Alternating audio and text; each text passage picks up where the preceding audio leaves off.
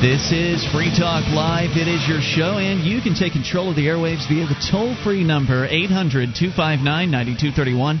That's the SACL CAI toll-free line, and it's Ian here with you. And Nick. And Wayne. And you can join us on our website at freetalklive.com. All the features there are free, so enjoy those on us.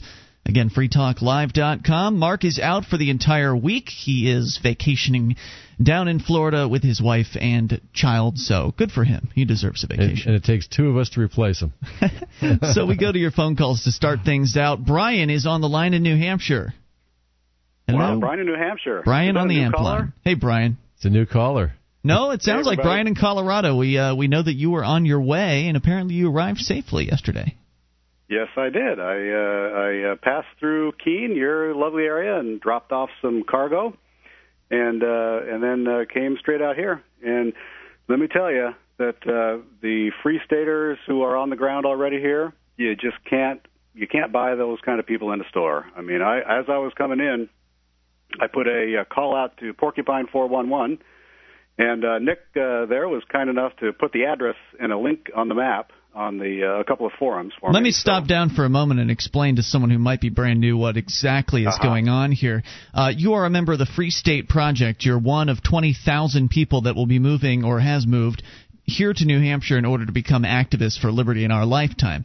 And in order to help make the moving process a little smoother for people, considering it's pretty stressful, when you arrive here in New Hampshire, if you announce your arrival in advance, usually on one of the web forums like nhfree.com or forum.freekeen.com, you announce your arrival and then people will show up to help you unload your truck. Now, you usually have to provide beer and pizza, but there will be a whole bunch of people waiting for you and more than happy to lift all kinds of heavy things out of your vehicle and move them into your house, and that's what you experienced, right? Yeah, it wasn't just that. I mean, people showed up. I mean, I was a little worried. I thought I might get a couple people, but it was just all of a sudden, boom, there's a bunch of people here. And I counted 20 at the end. And, wow. It took me a month to fill up that, my family, a month to fill up this trailer. And it was, 45 minutes or something to unload it. But it wasn't just that. It wasn't just, you could hire 20 people. I wouldn't have hired 20 people, but, 4 or 5 people maybe. But you could hire them. But then you'd have to say, put this there and put this there, and where do I put this? And, is there a broom somewhere? But it wasn't that way, It was like all this stuff needs to go in the garage, and that was it. And they figured it out. It's just a different caliber of people who are interested in liberty. They're smarter and better looking too. But I just didn't have to worry about it. All of a sudden, this stuff just starts coming off, Wow. And now the garage is full, and I'm starting to rebuild this mess that I'm calling a house here. Very cool. And so how long did the festivities continue after you arrived? Would you get here yesterday around 2 o'clock or something? Yesterday at 2 o'clock, yeah, and then I don't know, till it got dusk. Wow, that's amazing. The party lasted a lot longer than the unloading. Good conversation, I imagine, that sort of thing. Oh, it was wonderful, and plenty of people carrying sidearms, and I'm sure a lot more carrying concealed, and just the kind of people you want to hang around with. We all sat around and drank beer and ate pizza, and for $100 in pizza and beer. I had all my stuff unloaded. Now, and as an example of something I've cited often on this program, and that is that when you move here to New Hampshire as a pro-liberty activist, you have to really be choosy about what you go and do because there are multiple things frequently available simultaneously. And so I thought maybe that turnout was going to be pretty poor at Social Sundays, which is a weekly event we have here in the Keene area where people just come and hang out and drink beer and enjoy each other's company. And I figured, well, there's going to be a low turnout. I knew for a fact that the Cannings were heading over your way to help you out, and so I thought, well, there's barely going to be anybody this week. And 16 adults turned out and 4 kids. So there was 20 people at Social Sundays this week, and you had 20 people at your event. So it really just goes to show there's so many activists to spread around. It's just amazing up here. Well, I think that's the key word, activist. I mean, activism isn't, standing on a street corner necessarily. It isn't just standing on a street corner or, running for office. It's helping out people, being active, doing anything to get people here. 3 years ago, when people were just starting to come here, people probably did have to travel across the state in order to help others move in, but at this point there are so many people concentrated in different areas, you really don't have to go that far out of your way. I really wanted to go and help you out, but at the same time I wanted to be here for Social Sunday, so I made the choice to stay here for that, and turns out you still had more than enough people show up. So I appreciate that. Yeah, we had a couple of people show up at 2:45, and the place was empty, and we're having pizza. Wow! So if you show up late, you don't need to help. But hey, come on, let's party. Yeah, yeah. We learned that lesson once. We were like 40 minutes late for an unload, and it was all done by the time we got there. So it's just not only these people just awesome, but they're incredibly efficient as well. So any other observations about your trip and your arrival? Well, I haven't had a shower yet, but that's maybe oversharing because the shower doesn't work here. But let me tell you, I have not had a smile go off on my face since I got here. I mean, it's just such a good feeling to be here and on the ground and ready to move forward and start bringing ourselves liberty. Yeah, except you've got to do what, three more loads across the country or something like that? Yeah, but I'll be smiling as I come back every time. Right on, man. Thank you for the call and the update, and congratulations on making the first step officially here into New Hampshire. It's great to be here. All right, take it easy. 800-259-9231 is the SACL CAI toll-free line. And he mentioned Porcupine 411. Didn't really explain that, and I should probably mention what that is. It's a neat little system set up by the guy that runs HomelandStupidity.us. And the way it works is you can phone into this number. It's a local New Hampshire area code number. You leave a message, and then it distributes it within seconds from you hanging up. It distributes it to as many email addresses are in the system. So it could be hundreds. It could be hundreds of people that instantaneously receive a message from you. So it could be used in an emergency situation if you were encountering the police or something like that and you wanted to get the word out about that. Or it can be used, again, it is called Porc 411, so it is primarily an informational service to where Brian called that number on his way in to let people know when he was going to be arriving in order to better coordinate what time people were to show up. And so how handy is that? And it cost you nothing. I mean, it's just very cool. In fact, you can get signed up for it at 411.nhfree.com, which makes things even handier. 800-259-9231. We go to Dave in Athens, Ohio, listening on WAIS. Hello, Dave. Hi, guys. I got a question for you. Yes, sir. What's on your mind? It don't sound good, an idea, but it'll probably not be. But government programs such as VVR and HUD, how do you feel about them? Government programs I'm against. I think things should be done on a voluntary basis. Yes, I remember President Reagan wanting to eliminate BVR years ago. Well, there's a big difference between wanting to do something and actually doing something. And President Reagan certainly talked a good game about small government, but didn't actually do anything about it. In fact, he increased the size of government by approximately 69% during his 8 years. At least that's according to Harry Brown. Yeah, and I remember when Reagan was running in 1980, he was all appalled, but the deficit at the time was $800 billion. $800 billion, this terrible deficit. It sounded like a lot of money. And now what is it, $9 trillion plus? Not even including... the deficit or the debt? The federal deficit, yeah. Okay. I'm sorry, yeah, you're right, the national debt, yeah. The deficit was up there too, but the national debt at the time was about $800 billion. Wow, I didn't realize it grew that fast And during the Reagan administration, it grew very quickly. Okay, thank you, guys. Thanks, Dave. Appreciate the call and the question. Yeah, government programs, even if it's a government program that appears on its face to be helping people, for instance, some welfare programs probably end up helping some people that need money or that need assistance. Even if it appears to be on its face doing something beneficial, there's no reason why those beneficial things couldn't be done on a 100% voluntary basis in the free marketplace. And that's the idea that I'm a fan of. So let's find ways to shift the current coercive authoritarian model of government to a voluntary model. Yeah, and many times the benefits that are perceived to come from government programs, it's a very shallow perception. If you actually dig into it even a little bit, you can see the unintended consequences that they create. More on the way here. 800-259-9231. Prison ships, that might be an unintended consequence. We'll talk about that here in moments. It's Free Talk Live.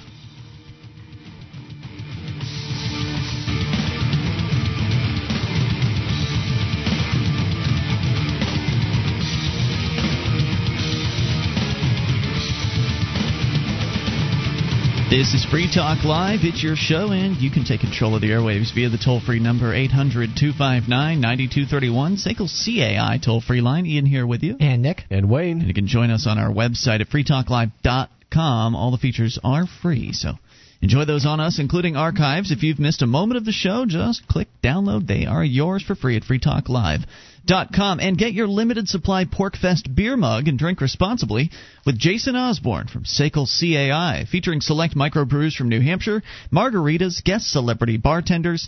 Now, have both of you guys been roped into tending bar yet? I have not yet. The fun tent? Si, senor. Okay, you have. We'll have to sick Jason on you, Nick. If you're going to be there, are you attending PorkFest this year? I will be Friday and Saturday, yep. Excellent. Well, the fun tent is going to be the place to be. In addition, there are going to be prize drawings, because you know how he is. This is the same Jason Osborne that gave away a Free Talk Live engraved custom iPod. Just because he wanted to. He gave it away at the Liberty Forum. I have a special request. What's that? Girls on trampolines.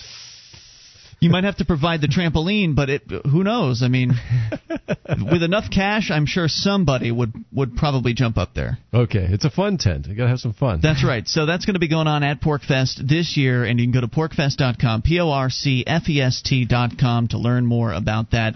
You're going to want to be there if you love liberty and freedom, because it's an exciting event where you actually get to meet all kinds of people, like Brian in New Hampshire that we just spoke to a few moments ago, and some of the super activists that have already been here for a while and have set up wonderful networking opportunities and organizations to get involved with. It's all happening, porkfest.com. 800-259-9231. So, speaking of unintended consequences earlier, Wayne, prison ships. I don't know if anyone saw this coming. Certainly, if you've listened to the show for a while, you might have heard a while back somebody found out about the secret prisons over in Europe. The U.S. government was running these secret CIA black prisons, or where they were allegedly sending suspected terrorist people to and having them tortured. Apparently, it wasn't actually the U.S. people that were torturing them, not the U.S. government people. It was apparently they were bringing in other government people. Contractors. Yeah. That way they could sort of waltz around whatever U.S. laws might have prevented them from torturing the prisoners. And so people got wind of the secret prisons in Europe, and they claimed, didn't they claim that they'd shut them down at this point? I remember hearing something about that. Of course. Once they acknowledged that they, in fact, existed, then I think the story is that they've shut them down. And as far as I'm concerned, that's all it is. It's just a story, right? Yeah. I mean, how are you're going to believe the CIA when they tell you don't worry, we've shut them down? Well, maybe they did shut them down and they moved them to prison ships. According to The Guardian in the UK, the United States is operating floating prisons to house those arrested in its war on terror. According to human rights lawyers who claim there's been an attempt to conceal the numbers and the whereabouts of detainees. Details of ships where detainees have been held and sites allegedly being used in countries across the world have been compiled as the debate over detention without trial intensifies on both sides of the Atlantic. The U.S. government was yesterday urged to list the names and whereabouts of all those detained. Information about the operation of prison ships has emerged through a number of sources, including statements from the U.S. military, the Council of Europe, and related parliamentary bodies, as well as the testimonies of prisoners.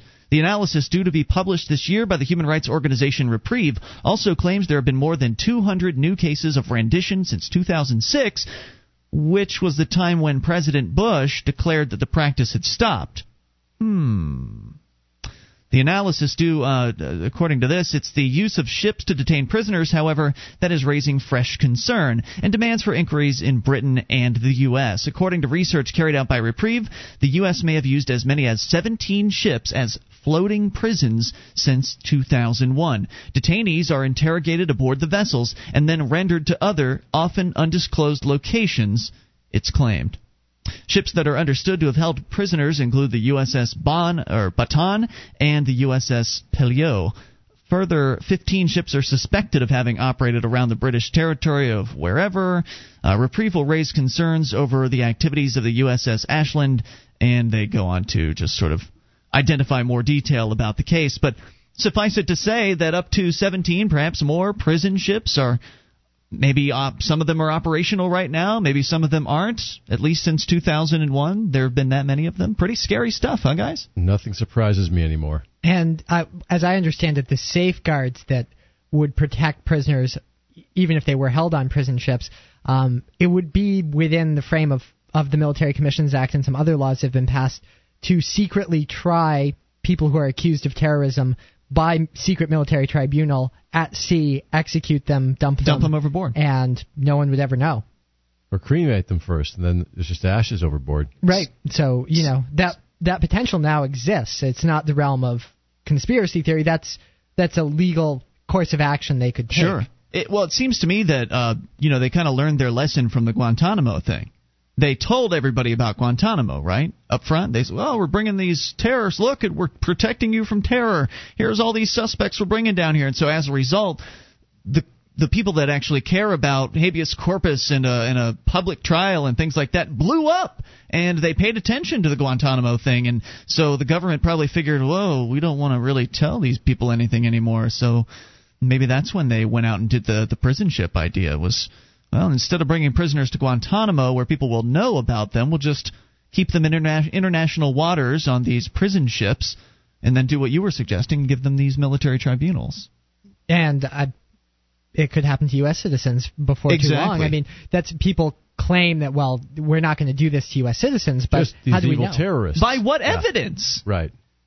Says who? And what's the definition of a terrorist? That always morphs into something much more. Well, don't they say now that if you smoke a joint, you're supporting terrorism? Or if you're against the war, you're a terrorist. Or if you're a Ron Paul supporter, you're a terrorist. Or God knows what else. Well, yeah, we've definitely seen that particular definition expand over time to where anybody who's a criminal by law, by all the plethora of laws that are out there, would be considered a terrorist. So I think it's really just sticking one's head in the sand to say, oh, well, it can't happen here, because it's happening here. And what would make you think that the federal government goons that are more than likely to lock you in a prison cell for not even cutting them a check every year, what's to make you think those same people are all of a sudden going to be concerned about taking you off to some anonymous prison ship somewhere? These people don't know you. They're not your friends. They've never met you before. At least with local government people, you know who they are. They know who you are. And it's much more difficult for them to do something awful to you.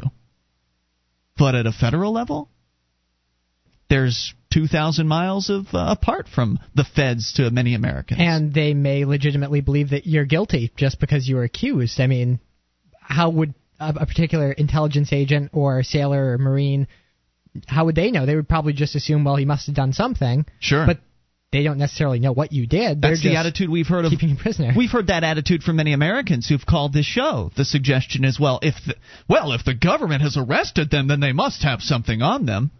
They're not too concerned with actually seeing a public trial where that something is presented and everyone can see what it is, and the individual who's accused can face his accusers. All of the stuff that we're so used to here in America, many Americans are just saying, who cares? Flip it out the window. These people don't deserve all that. They're not Americans. Well, a nation of sheep begets a government of wolves. 1-800-259-9231 is the SACL CAI toll-free line for you. You can bring up whatever you want. It's Free Talk Live. Our archives, website, and podcast will continue to stay free, but if you think other people deserve to hear this show, consider becoming a Free Talk Live amplifier for just $3 a month at amp.freetalklive.com. Help free some minds. Visit amp.freetalklive.com. This is Free Talk Live. You can bring up anything toll-free at 800-259-9231. SACL CAI toll-free line. It's Ian here with you. And Nick. And Wayne. And you can join us online at freetalklive.com. The features there are free, so enjoy those on us, including the Shrine of Female Listeners. Dozens of ladies have sent us their validated photo to prove they listen to the show. Just go to shrine.freetalklive.com, see what it's all about. That's shrine.freetalklive.com. And do you want to easily update the look of your old cabinets or that old set of drawers? Well, InnerKnobs.com offers a wide variety of knobs and pulls for every taste and budget. Save 10% on your order by using the code FTL at checkout. That's InnerKnobs.com, INTERKNOBS.com. Or see their banner at freetalklive.com. 800-259-9231. You can bring up anything here, whether it's prison ships or it's the FLDS. We will cover it here in moments. But first we go to your calls. We'll talk to Cranston in Maryland. You're on Free Talk Live, Cranston. Hello, Cranston. Yes, I hear somebody. Hello. Yes. You're on the air. What's on your mind? I heard your show the other day. You guys were talking about the energy drinks. Yes, the caffeinated energy drinks. Yes, sir. They are under attack by some in government, especially school principals. Yes, exactly. I'm 20 years old, and I find myself hopelessly addicted to these things. I go to the store and without thinking, I just buy the cases of 4, the cases of 8, whatever. Now, are you addicted to the huge ones like the 12 or 16 ounce size cans, or do you just get the little 8 ounce ones? Well, now they're selling them in larger and larger quantities. Like the Red Bulls are like in the 8 ounce, and they have the 16 ounce, and now they have these massive ones that are like a liter. What effect do they have on you when you drink them? Well, I find myself. My friends have pointed out that I behave recklessly. I drive very fast. I have a Ford Taurus, and it displays my average speed, and it's about 54, 60 miles an hour. For an average, that's pretty high. Yeah. So you're drinking how many of these per day, would you say? I would say I need at least one in the morning. First thing when I get up, I drink one. Most times I don't even eat breakfast. I just drink an energy drink. I would say probably close to 10, 12 a day. What's your height and weight right now, may I ask? I am about 200 pounds, and I am 5'8". So you drink one of these 12. Is it a 12 ounce, or what size are you drinking in the morning? 16? I do the 16. They're about average. That's what comes in the packs of 4 and 8 or whatever. So how do you feel about them legislating you so you can't get them? Well, I mean, like I said, I enjoy drinking them. I drink them without thinking about it. It's kind of like an addiction of mine. If I wasn't able to buy it, I think it might actually help me. But, that's what some people say, but then before you know it, you're in a back alley somewhere giving someone a BJ in order to get a can of Monster. I mean, you don't really want to go down that road with prohibition. Not to say that everyone is going to do that, but yeah, that's where some people might end up. And the caffeine content isn't... That idea scares me. That idea of being this addicted to these things, it frightens me. I would suggest trying to quit. Taking in that much caffeine on a daily basis it's really bad for you. I mean, I know you're only 20, but heart-wise, I mean, theoretically, you could have a heart attack if you drank enough caffeine. But the content's not that much terribly higher than coffee as far as caffeine. Some isn't. What's your brand? What's your brand? Do you know? Oh man, I drink a lot of the brands like Nas, Monster, Red Bull. Okay, so and actually they all run between 100 and 300 grams, I believe, of milligrams of caffeine. And I think 300 is significantly higher than a cup of coffee. I think it's about 2. I think a cup of coffee is on average 75 to 120. I think. 120. Well, what about people who go out and order a double shot of espresso at Starbucks? Right, I've actually used caffeine pills. Oh, really? Just to see what effect it would have. The caffeine pills, just put that in soda, saturate soda with that, and probably in excess of 1,000 grams. It's the first speed freak I've ever heard call in. So this is fascinating. So you probably spend, like $1,000 a year on energy drinks at least? A few drinks a day? I really don't even keep track. I have a fairly decent job. I work as I stock shelves, for a warehouse. Oh, your boss must love it then. So it's not a monetary issue for you. You can afford your habit. It's just that you're feeling. Do you feel burned out at all? Do you get what they call caffeine crash at the end of the day, or you just? I do. I sleep on average 4 hours a night, maybe. It keeps me going. I feel like I need it in the mornings to keep running. I feel empty without it, depressed. It's horrible. I have pimples. My teeth are rotten. Do you need like a 12? I mean, are you so hooked that you might need a 12-step program or something like that to get out of this? I don't even know. Because I can't comment. I don't know if either of you gentlemen. Caffeineaholics. Yeah, I don't know if either of you gentlemen have had a caffeine addiction. I can't really comment on how profound the addiction is. From what I understand, Julia, my girlfriend, she's not addicted to energy drinks, but she's got a caffeine addiction where every morning she's got to have a double espresso. Well, that's a habit. An addiction is a progressive. She gets a headache when she doesn't drink it. Yeah, and the instant it touches her mouth, like in her head, she knows that she's going to have that dose, and so the headache goes away. But does she increase the amount she drinks daily? No. Does it increase over time? You don't have to increase to have an addiction. No. I think I have a caffeine addiction, but it's 1 cup of coffee a day, and if I have 2, I feel very jittery, so it's a very manageable habit. But how does it feel when you stop drinking it, though? And do you get the crash? I generally have a headache. Do you feel lethargic at the end of the day? Not so much. I just have trouble waking up and getting going. But that's just me normally without caffeine. So I don't know that it's a crash. Cranston, do you have any other thoughts for us? I would just like to warn people against the effects of this because, like you guys were saying, you feel jittery. I feel beyond jittery. I feel like I feel depressed. I feel shaky. I've never had any other kind of addiction. I don't even smoke. Wow. Have you tried to quit?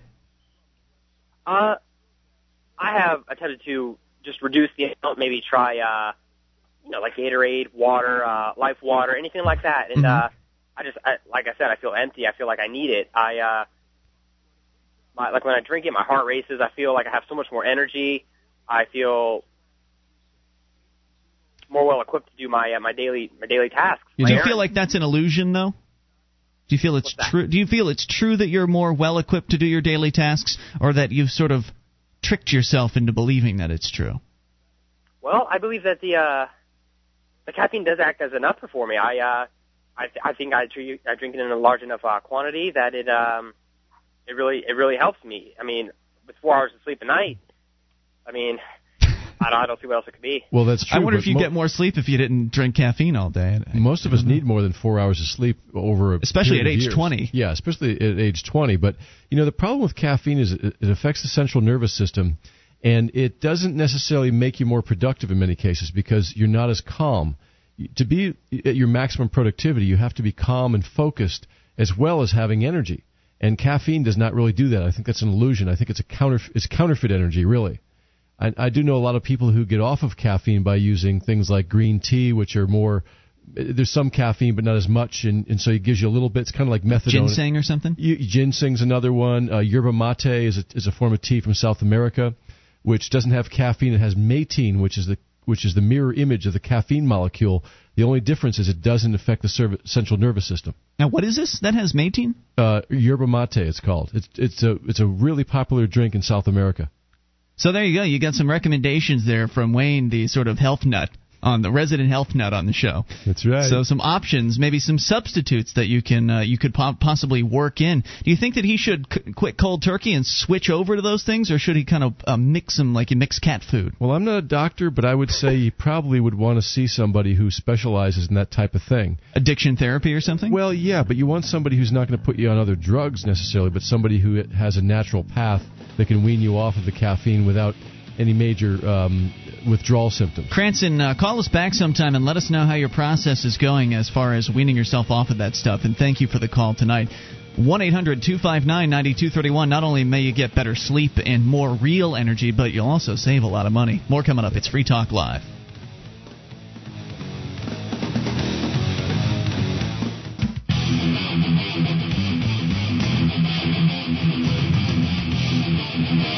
This is Free Talk Live. It's your show, and you can take control of the airwaves toll-free at 800-259-9231, the SACL CAI toll-free line. Ian here with you. And Nick. And Wayne. And you can join us online at freetalklive.com. All the features on the site are free, so enjoy those on us. And if you like the show, want to help support Free Talk Live, then shop with us at the store. Just go to store.freetalklive.com. Order great Free Talk Live branded merchandise like hats, T-shirts, hoodies. We've even got classic archived DVD collector sets. You can find it all at store.freetalklive.com. We continue with your calls about whatever you want. Oh, by the way, Nick, you pointed out during the break that the last caller said he drank 8 per day. I missed the number, but I thought he said 8. Not was like 8? 4. Wow, then that's way more than $1,000 a year. That's just a few $1,000s a year. That's over probably $4,000 or $5,000. And Nick, you made a really good point after we got off the air temporarily here about the body needing to repair itself at night when you sleep. Yes, when you sleep, and the fact that if you don't get enough sleep, you're not operating with your full brain capacity, and that's why a lot of people have accidents, car accidents, accidents on the Truckers. job. Yeah, because they don't get enough sleep. I can tell you, I went without sleep once, and something I will never do again. The longer you go, the more likely you are to absolutely hallucinate. We had a co-host who went 96 hours one time without sleep, and his description of what happened was just pretty amazing. Well, I guess the dream world and your waking world kind of merge after a while. Yeah, exactly. And it's nuts. Anyway, let's go to your calls. Michael in North Carolina, you're on Free Talk Live on the Amp Line. Oh, good evening, gentlemen. Hey, it's Michael from the Trail. You are hiking the Appalachian Trail all the way up to New Hampshire, and you say you're still in North Carolina? Well, actually, I'm in New Hampshire right now. I just got in late last night. What happened? Came up here for Pork Fest. Oh, okay. Are you going to go back down to where you left off at the trail and continue it? Yeah, I'm going to go back down up in the far corner of East Tennessee, and once Pork Fest is over, and I'll resume the hike. Ah, very cool. So what's on your mind tonight? I tell you, well, first off, I tell you what, I love my soda and my coffee, and I wouldn't give it up. Hey, and, as far as I'm concerned, if you like your addiction, then by all means, enjoy it. But if you're tortured like that last guy is, then maybe it's time to look at something different. Yeah, probably so. But at the top of the hour, you're talking to Brian from Colorado, who just moved in here yesterday. I'm sorry I didn't get here in time to help him move, but I did help a couple of porks move across town this morning. Excellent. And that took a little bit longer since we had to load and unload, but that went off pretty well.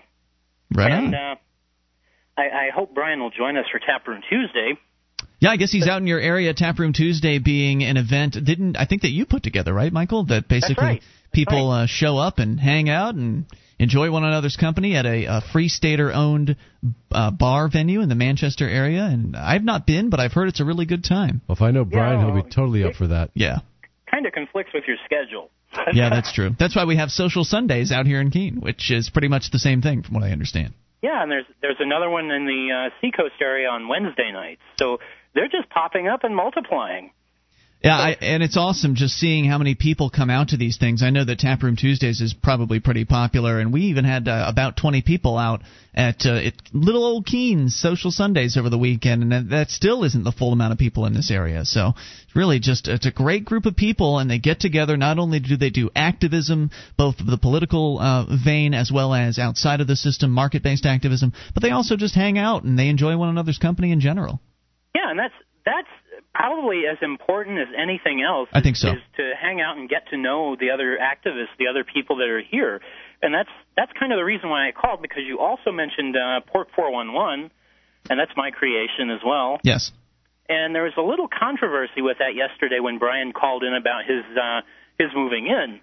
I don't know if you've heard it, but later that evening, somebody called in with a little nastygram saying something to the effect of, well, you should only use Pork 411 for emergencies and leave all this information stuff, this socializing out of it. And, I responded that I called back and said, just to let everyone know that that's not the way it is. But wouldn't you consider that a low-level emergency in the sense that he's moving in, he's got a whole truckload of stuff, and he can't unload it by himself? Yeah, to an extent it is. But I also called and said, hey, I'm getting into town late tonight, and if you want to meet me, I'll get to Murphy's about 11:30, and we'll have a beer or two. Yeah, it's not an emergency thing at all. Otherwise, it'd be called Pork 911, and it's not. It's Pork 411. So it seems pretty self-explanatory. Yeah, I think so. And I actually do have plans for a Pork 911, which will be a private emergency number that people can call and get a live operator that can help them. That will actually be a Free Stater or a native who's an activist. I think that is such a cool idea. I know it's been thrown around for a while. Do you feel as though we're getting to the point where there are enough activists to where something like that is feasible? Yeah, the main reason I don't have it up and running yet is I don't have 24/7 coverage on it. Yeah. Once I get enough people who will volunteer to give 24/7 coverage on it, it will go up.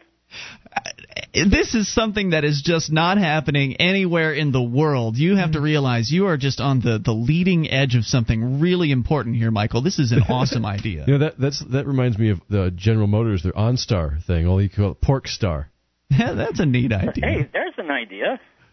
So therefore, people, if they're actually in an emergency situation, will be able to dial this number, and instead of leaving a message and having it distributed via email, which is what the Pork 411 system does, this will allow someone to actually pick up and actually talk to the person and really get and ascertain what the situation is, and then that individual that's the dispatcher, for lack of a better term, could do other things with that information, right? Like plug it into. They could call other people. They could send out an email blast or an alert or get whatever other resources are necessary depending on what the situation is. Very cool, and that's very exciting. And who knows in what ways that will be put to use, that activists will be able to call for other activists to show up, for instance, if the police are harassing someone or whatever. I mean, it's hard to even envision how a tool like that could really become quite helpful to the pro-liberty activists here. I didn't know when I put the Pork 411 system up. Thing's almost 2 years old now. Mm-hmm. And I didn't know when I first put it up how it was going to be used, and I'm just surprised and gratified at the many different ways that people use it. I think two of the most memorable ones that are coming to memory, at least right now, one was probably the night that Lauren was arrested on the side of the road. Lauren Canario, one of the activists up here, they called. I remember that because I was one of the ones that responded to that. I might have been the only one to get the message live, and it came in at 2 a.m. or something like that, and it was just after midnight, and I and one other person got in their pickup truck and went down there because they left Jim and Menno standing by the side of the road. Right. So they took Lauren away in the car, and then I guess they towed the vehicle, or what happened? They took Lauren away. They towed the car and left Jim and Menno. They wouldn't let Jim drive it away. I mean, wow. I don't know why, or Menno either. I don't know why, but. Left them standing there. They called Pork 411. We got there probably 20 minutes later and just took them all the way back home to Winchester. So, I mean, that's certainly one example. And then, of course, over the weekend, Brian used it to bring more activists to his house to help unload his truck. And someone else recently used it to alert people to a police checkpoint, a Border Patrol checkpoint, one of those roving internal checkpoints. Yep, I've heard it used for Border Patrol checkpoints, for local speed traps like the one on Memorial Day weekend. It's really a great example of how the Internet, because this is an Internet-based service that you're running, that the Internet has really helped communication between activists, which is going to help us fight back against the state, against these people calling themselves government, using force over those of us that don't wish to be governed by them. And they've never come up against something like this. The government people, they are used to dealing with maybe, the loner, crazy anti-government nut job that's all by himself in the middle of a forest somewhere, or they're used to dealing with, a common criminal who's usually alone or maybe has a handful of gang members. But they've never come up against a movement full of activists that are friendly, there are families out there, there are youngsters, and it's just such a wide-cutting movement as far as the variety of people that are involved. And the technology is so amazing. These cops and these government people they must be, if they even know what we're doing, they must be just stunned by it. We have cats and dogs in the movement, too. Yeah, that's true. Well, the thing about that is the technology is important, and as far as the state goes, the other thing we have on our side is that we have the moral high ground. It's true. Like when the marshals came to my house last October, I wasn't there, but somebody got a message off to Pork 411, and by the time I got home, they had been there about 10 minutes, and shortly after that, a couple people showed up to videotape or whatever they were going to do. And without that service, they otherwise would not have been there, and the entire scene could have gone completely differently. You could have ended up with a truncheon to the head or something like that. Thank you for the call tonight and all the awesome activism, Michael. We appreciate it. 800-259-9231 is the SACL CAI toll-free line. It's all happening here in New Hampshire as part of the Free State Project and nowhere else. I wish it was happening elsewhere, but it's not. Hour 2's coming up. There's a reason it doesn't sound like the old media. Which of those court justices are going to sit there and err on the side of your Fourth Amendment? That's because it's the new media. Dan Carlin, Common Sense. I think fast and I talk fast, and the people that like this program can deal with that. Common Sense with Dan Carlin, a free-thinking, politically independent view of things from a man who's had way too much caffeine. Get the MP3 or podcast at iTunes or go to dancarlin.com.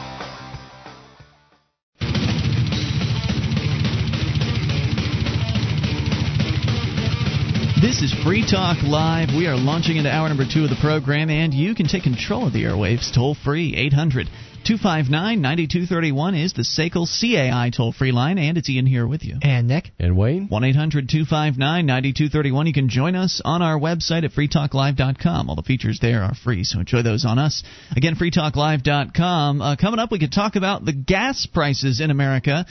But first, the latest on the FLDS situation. The Fundamentalist Church of Jesus Christ of Latter-day Saints, as you know, it's been a couple months now at least, since the 400-plus youngsters, children of all ages, were stolen from their parents, stolen from their families, from their homes, and taken into the custody of the state of Texas government bureaucrats. And it was and is probably one of the most tragic stories I think we've ever reported on this show. And today there was a pretty big decision. But before we talk about this decision, I'd like to preface it by pointing out that whenever you encounter a bureaucrat, at the very least your time will be wasted. At best, they will waste your time. At worst, you could end up in a jail cell for the rest of your life. That's the gamut. That's it. That's the span. It's going to be somewhere in between those two extremes. But it's very rare that you'll encounter a bureaucrat, or rather not so much when you encounter them, like just walking up to one on the street, but specifically when they decide they want to encounter you. I guess that's what I mean. When a bureaucrat decides they want to have something to do with you, at the very least you're going to waste your time. So someone that looks at this story and says, well, they won. The polygamists won. No, this isn't a win. Okay? Let's start this up here. It says from ABC News, a Texas judge has now ordered hundreds of children from a polygamous religious sect who've been held in state custody for more than a month return to their parents beginning today, ending legal wrangling between lawyers for the state and sect mothers. The order from Judge Barbara Walther, whose decision to hold the children in temporary state custody was rejected by the Texas Supreme Court last week, calls for more than 430 sect children to be returned to their families starting this morning. In order to be reunited with their children, Fundamentalist Church of Jesus Christ of Latter-day Saints parents must agree that the children will stay in the state, they must have their fingerprints taken, and they must take parenting classes. So right there on its face, this is not just, oh, here's your kids back. Whoops, we messed up. Yeah, that's right. There was a Supreme Court case there was a court case that said that our raid on your ranch was completely illegal. Sure, we went in on the flimsiest of false pretenses based on a phone message left somewhere, or I guess it wasn't a phone message, but it was a conversation with a woman's shelter that alleged that there was abuse going on that was allegedly from a 16-year-old girl that was supposedly in the shelter. Turns out none of that was true. It was actually a hoaxer, someone who lived in Colorado that was known for doing these sorts of hoaxes.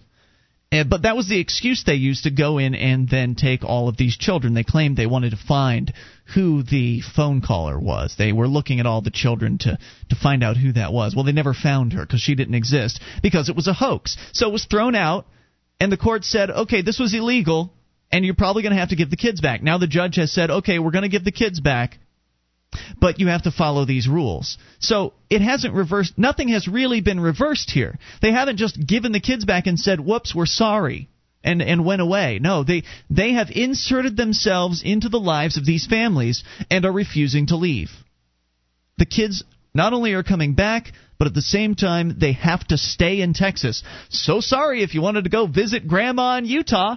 Or move to New Hampshire. Or wherever. Move to wherever. Now you're in a much larger prison. You're not actually in a little prison somewhere. You're in the state of Texas, and you can't leave.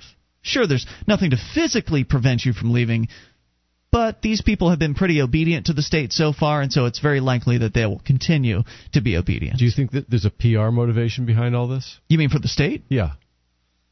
What do you think? What are you getting at? Well, it seems to me that they're not just giving them back to their parents. They have all these other requirements. They're making the pen a little bit bigger, but they know there's been a lot of public outrage over it, so this is their way of saying, see, we fixed it.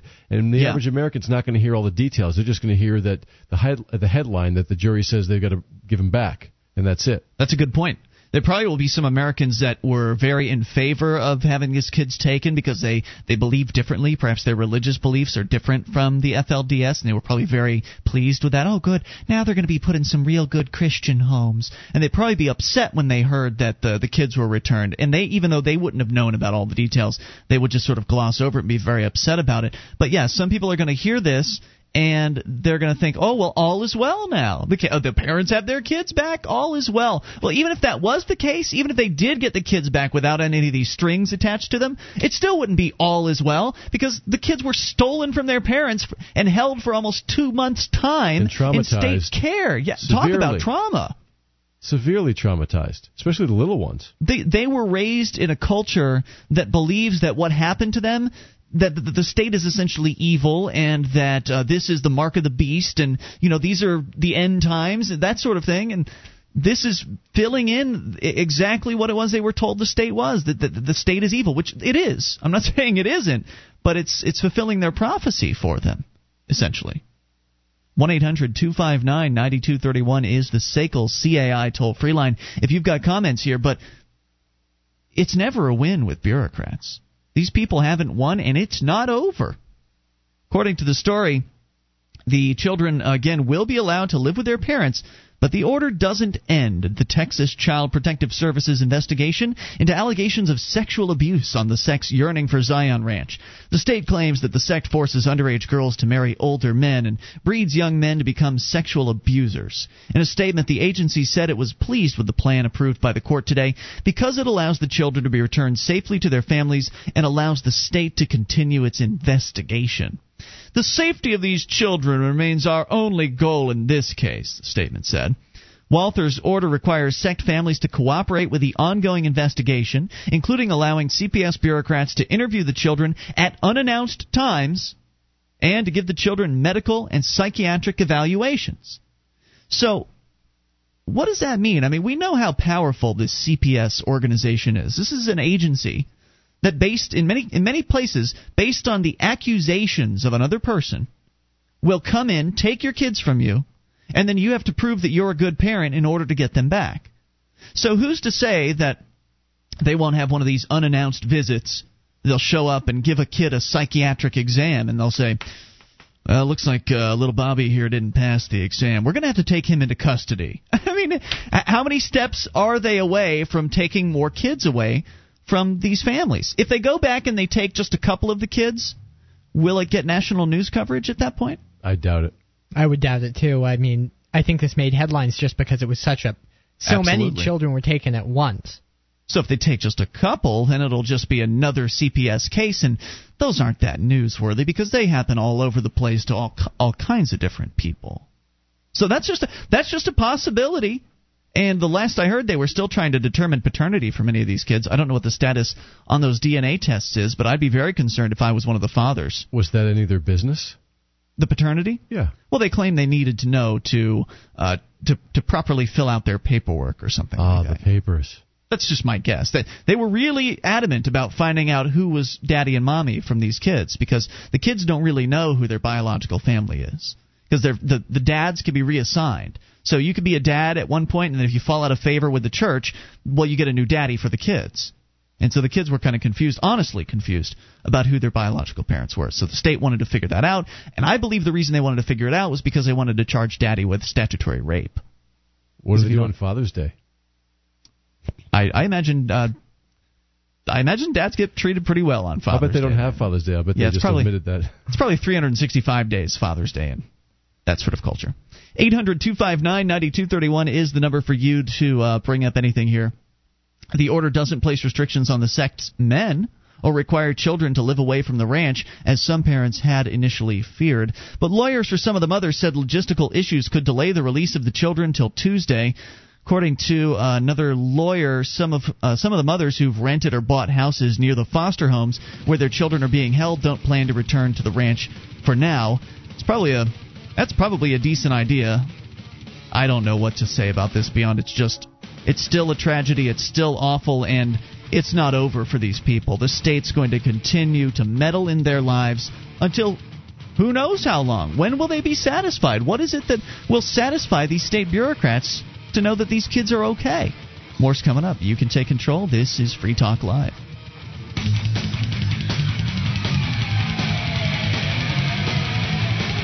This is Free Talk Live. It is your show. You can bring up what you want via the toll-free number, 800-259-9231. That's the SACL CAI toll-free line, and it's Ian here with you. And Wayne. I'm sorry, and Wayne. And you can join us on our website at freetalklive.com. The features there are free, so enjoy those on us. They include the bulletin board system, where you can get interactive with over 350,000 posts. There's a lot to talk about there. Serious issues to fun stuff. You'll find it all free at bbs.freetalklive.com. That's bbs.freetalklive.com. In Chapter 5 of Freedom Engineering and an online anarcho-capitalist adventure series, Tad Galahad catches something in his spam can. Go to freedom-engineering.com to find out what. That's freedom-engineering.com. 800-259-9231. So the latest here again on the FLDS sect is that they've been allowed to bring their kids home. Yay! Yippee. And if that's as far as you read, you might think, well, good for them. But there's a little bit more detail, and that is that they're still essentially owned by the state. The state is still treating the children as though the children are their property. And that is the attitude of state bureaucrats, is that they can do whatever it is they want to do with your kids. They could give a flip about what you think about your kids. And that's the part you're not going to hear on the TV news, nope. And you're not going to read into when most Americans read the story in the paper.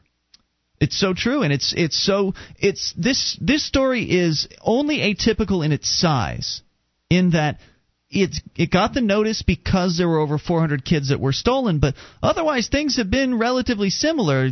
The CPS comes in with the cops, they take a kid from his parents, and they put him into state custody, and then the parents have to beg the state and pay thousands of dollars in attorneys and court fees in order to prove to the state government people that, oh, we're good, law-abiding people, we'll do whatever it is you tell us just to get our kids back. It's the same exact thing that happens everywhere else. And even after the fact, here you go again with the state. They're still hovering over these parents. They have apparently the ability to come in unannounced and interview these kids, and the parents have to take parenting classes. What happens if you fail the parenting classes? What happens if the assessments of the psychiatric assessments of the kids, what if they fail those? Will they be snatched up again? And will we hear about it? Odds are no. Odds are we won't hear a thing. If they just take one or two here at a time, we'll probably never get wind of it. That's how it is with most cases. I mean, how many cases are you aware of in your area because it's been getting heavy news coverage of CPS coming in, or DCF, or whatever it is they call themselves in your state? How many cases have you heard of? They don't get reported on that often because they're really so commonplace. And who's the burden of proof on here? You know, it ends up being on the parents, which is crazy. Sure. They can at least afford to defend themselves. Yeah, and the state can afford as much as it wants to. There's no cost to the government prosecutor or CPS to go into the government courts and defend their actions. There's no cost whatsoever. Anyway. What's that? They're getting paid anyway. Sure, not only are they getting paid, but also they're immune. The actual individual bureaucrats can never be held accountable for their actions. What a shame. Even if the family members were able to bring a suit against the state of Texas after the fact and say, you know, your own courts said this was wrong. Your own courts overturned the initial raid that resulted in the kids being taken. So therefore, you owe us, here's our proof, and here's our case, and blah, blah, blah.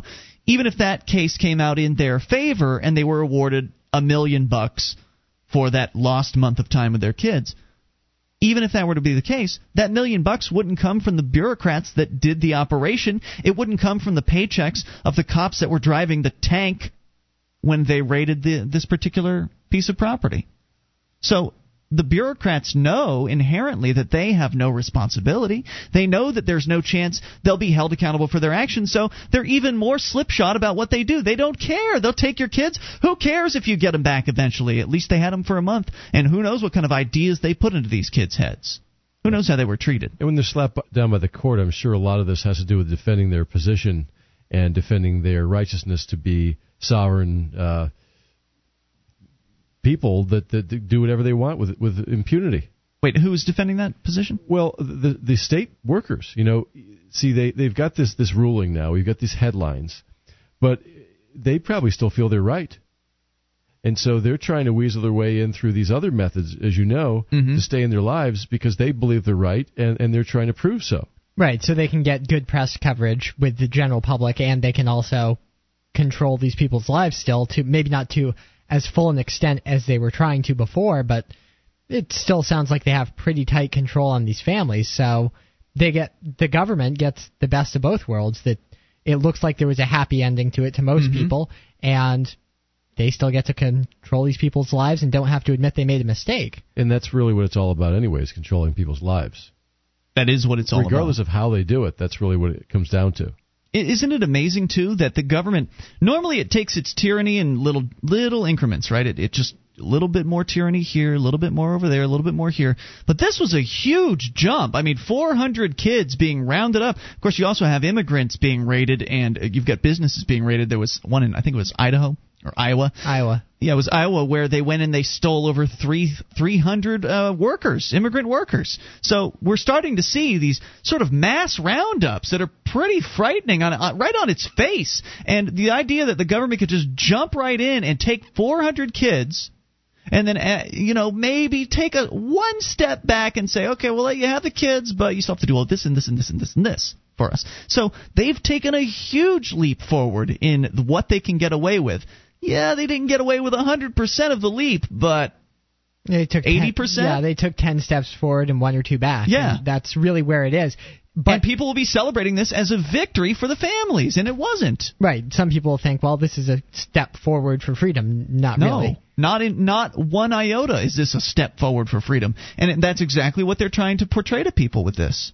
They're trying to trick them into believing that, see, the system works. These people that believe that, all we have to do is just elect the right bureaucrats and the right politicians and everything will be fine. See, the system works. Here's the proof. They gave the kids back. See, if we didn't have this best system of government in the world, if we didn't have the best system of government, then those kids would never have been given back. You couldn't have gone to court and challenged it. If we were following our system of government, the kids never would have been taken to begin with. And I remember growing up hearing about the Soviet Union. These things are the types of things that happened in the Soviet Union, not in America. These things happened in Nazi Germany, but not in America. And now they're happening in America, so we're letting them happen. What are you supposed to do about it, though, Wayne? I mean, what do you do when they're coming with guns to your house to take your kids? Nothing you can do unless you want to get shot. So you have to hope that enough people get wind of it that they can put some pressure on the bureaucrats who did it. That's all you can do. To some extent, that is what happened here, but still, we resulted in 8 steps forward for tyranny instead of 10 steps forward. So there wasn't enough standing up, apparently, and that's one of the reasons why they went after FLDS, right? It was because they're weird, they're different, it's an easy group to victimize. Yeah, they can demonize them. So do you think that things would be different here? Like if they came after your kids, Wayne, if they came and took your kids, and we actually had people here that would go to the court trials and would back you up and stand up behind you. You think it'd be different here because you weren't the weird FLDS cult? Do you think things would play out differently? I have no idea, and I hope I never have to deal with it. The tyranny is usually targeted at outsiders. In Nazi Germany, it was Jews, homosexuals, communists. They target people who aren't respected, at first anyway, because the vast majority of people don't care that much. First they came for the communists. Exactly. I did nothing. Then More coming up. The gypsies. You can bring up anything. This is Free Talk Live. With your help, we can spread the message of liberty around the world. Consider becoming a Free Talk Live amplifier for just $3 a month now at amp.freetalklive.com. If you can't afford it, keep enjoying us for free. If you can spare the $3, visit amp.freetalklive.com. This is Free Talk Live.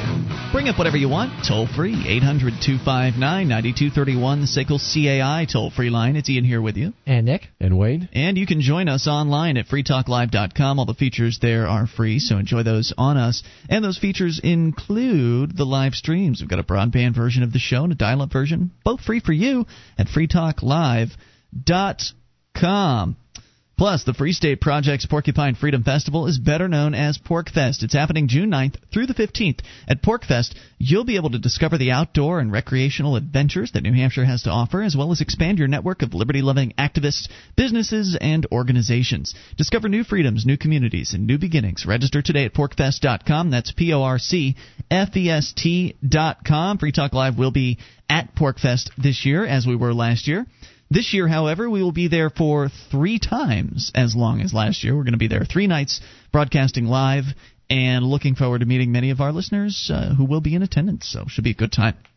800-259-9231 is the number for you. And just a few more thoughts on this situation with the FLDS and having their kids stolen from them, and just the general idea of the government coming in, taking kids from a family based on the flimsiest of accusations, and then the parents having to beg and plead and pay lots of money in order to just get their kids back in their homes. I mean, again, as evidenced here in the story, these parents, once their kids are gone, the kids are then used as a carrot on a stick in order to get the parents to do whatever it is the government wants them to do in the first place. And originally, Texas had suggested that they were going to demand that the mothers renounce their religion in order to get their kids back.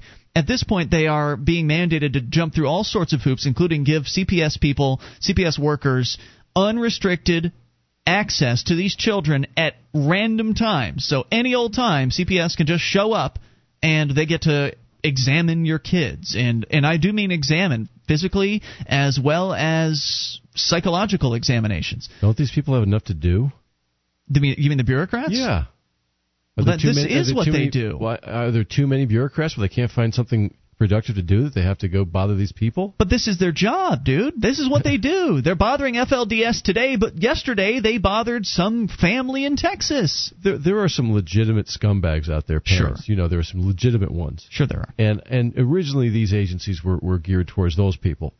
And probably for a long time people said, oh, so what? These are bad parents and they're beating their children, they're locking them up in a closet and feeding them under the door like dogs. And so that was always dismissed. But when this stuff's happened, you can see the nature of power. You can see that what happens is it encroaches upon everybody after a while, not just the scumbags.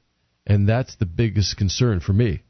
All around. I'm just I'm thinking to myself, what is it that we would see happen differently here in New Hampshire? I mean, I asked the question earlier, and I'd like to have you guys chime in if you can think of anything, but also you listening can chime in here as well at 800-259-9231. How would this situation change if there were a large number of pro-liberty activists living in the area where someone's children were stolen from them? What sort of things could be done with those activists? I mean, we talked to Michael Hampton from HomelandStupidity.us. We were talking about the Pork 411 info number as one of these innovations that the activists here have come up with that just doesn't exist anywhere else. So what kind of things could happen here that would be different, that would change the situation, and at least to favor the activists more than it currently does? Well, for one, this is a smaller state. So it's not so spread out. Activists can converge on the authorities quicker to protest, to lobby them to have a change of heart, and the information will travel quicker when you have a network of people spread out across the state rather than just one little area. Mm-hmm. I was thinking that certainly activists could converge on any sort of hearings, and we've seen success where we've had just a handful, 6 to 10 activists have shown up in court trials for people that got traffic tickets for just asinine nonsense, like doing a U-turn at 2 in the morning when no one's around. That essentially what happened was the activists would come into the court, they would not stand for the judge, and then all of a sudden the judge would just throw the case out or would make some sort of ruling that essentially threw the case out. One of the last ones was a gentleman was in for no registration. And the judge said, okay, well, suspended fine, $85 fine suspended, and you're free to go. So that essentially means he didn't have to pay the fine because it was suspended, which means that it's only payable if you get arrested for something else within the next 30 days or 90 days or something like that. So essentially that case was thrown out. And that, I think, was I think having the activists in that courtroom was a major factor there. And so if activists packed a courtroom, that could really kind of tip the scales. But if they continued to pursue tyranny, then what could happen? Well, maybe we could target the bureaucrats. Maybe target the people that, and I don't mean for violence, but I mean for like social ostracism, or to stand outside of their house with signs or something like that. I mean, that's just a general idea. I would love to see what the activists would come up with as far as ways to ostracize these people and bring attention to them as being kidnappers. You know, I think that a lot of these bureaucrats and these people within the system don't realize what they're doing. They're following orders. They're doing their job, whatever that means. Mm-hmm. I don't think they're really thinking about the ethical implications. They feel like they have the moral high ground because they're the law and all this stuff. But in many cases, I don't think they're really thinking about this, and I think it's an educational process for them as well. There's a lot of good people who work for these agencies, whether it's the FBI, the CIA, any of those. So it's a matter of... They don't consider themselves bad guys. No, they don't, and a lot of them aren't. A lot of them are good people, even cops too. Cops included, Ian, contrary to what you might believe. No, I was talking with a New Hampshire cop today who I consider to be a very good guy, as a matter of fact. So, but those are the people you have to get through to first, because they influence people around them. And it's just a matter of re-educating people about what freedom means. And because when everyone's free and everyone's prosperous, everyone's happy, then their jobs are easier. Absolutely the case. Certainly true. I do know that if, let's say, you weren't able to influence the court proceedings or just holding signs, doing whatever kind of form of protest you wanted to do, convince the bureaucrats of the courts, to stop pursuing whatever course of action they were taking, you could have people say, I know they were keeping these children somewhere called, I think it was a Coliseum.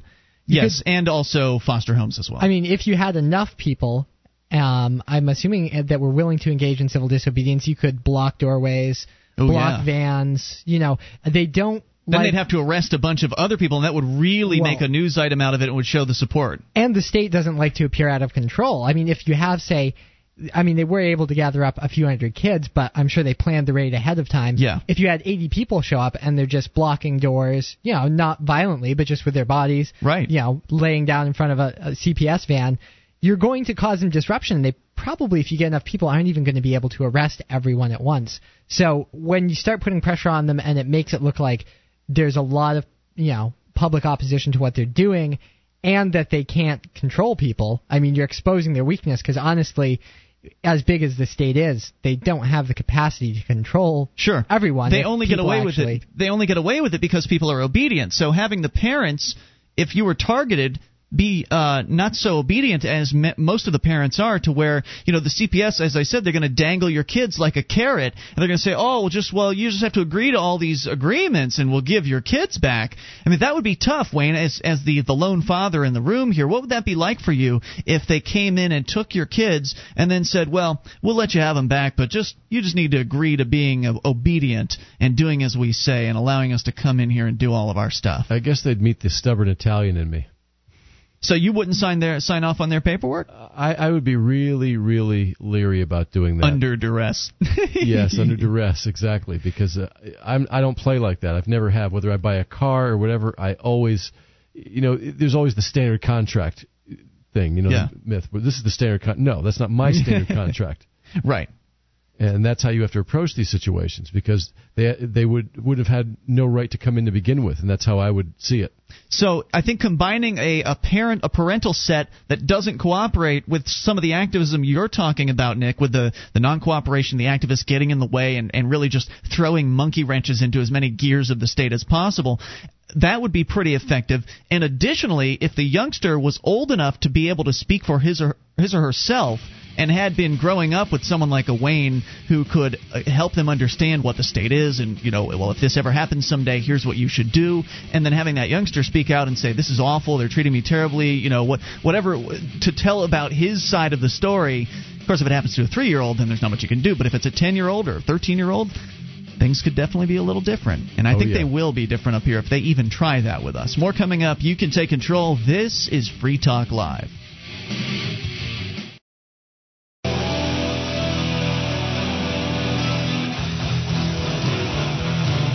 This This is Free Talk Live. You can bring up anything. Toll free, 800-259-9231. SACL's CAI toll-free line. It's Ian here with you. And Nick. And Wayne. And you can join us online at freetalklive.com. All the features there are free, so enjoy those on us if you like the show.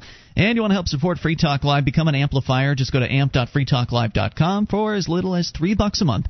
You can get on board with the AMP program. And what that AMP money does is it comes in and gets reinvested into the show so we can get Free Talk Live on more stations across the country. In fact, worldwide now, as a matter of fact. We can bring stations on board and thereby expose new people to the message of freedom and liberty, and also bring new Internet listeners on board. It's a whole outreach thing that we're doing, and you can help out at amp.freetalklive.com. Get perks, too, like access to the AMP-only call-in lines, chat room, forum, and more. All the details at amp.freetalklive.com. To the phone calls, it's Lee in Kalispell, listening on KGEZ. Hello, Lee.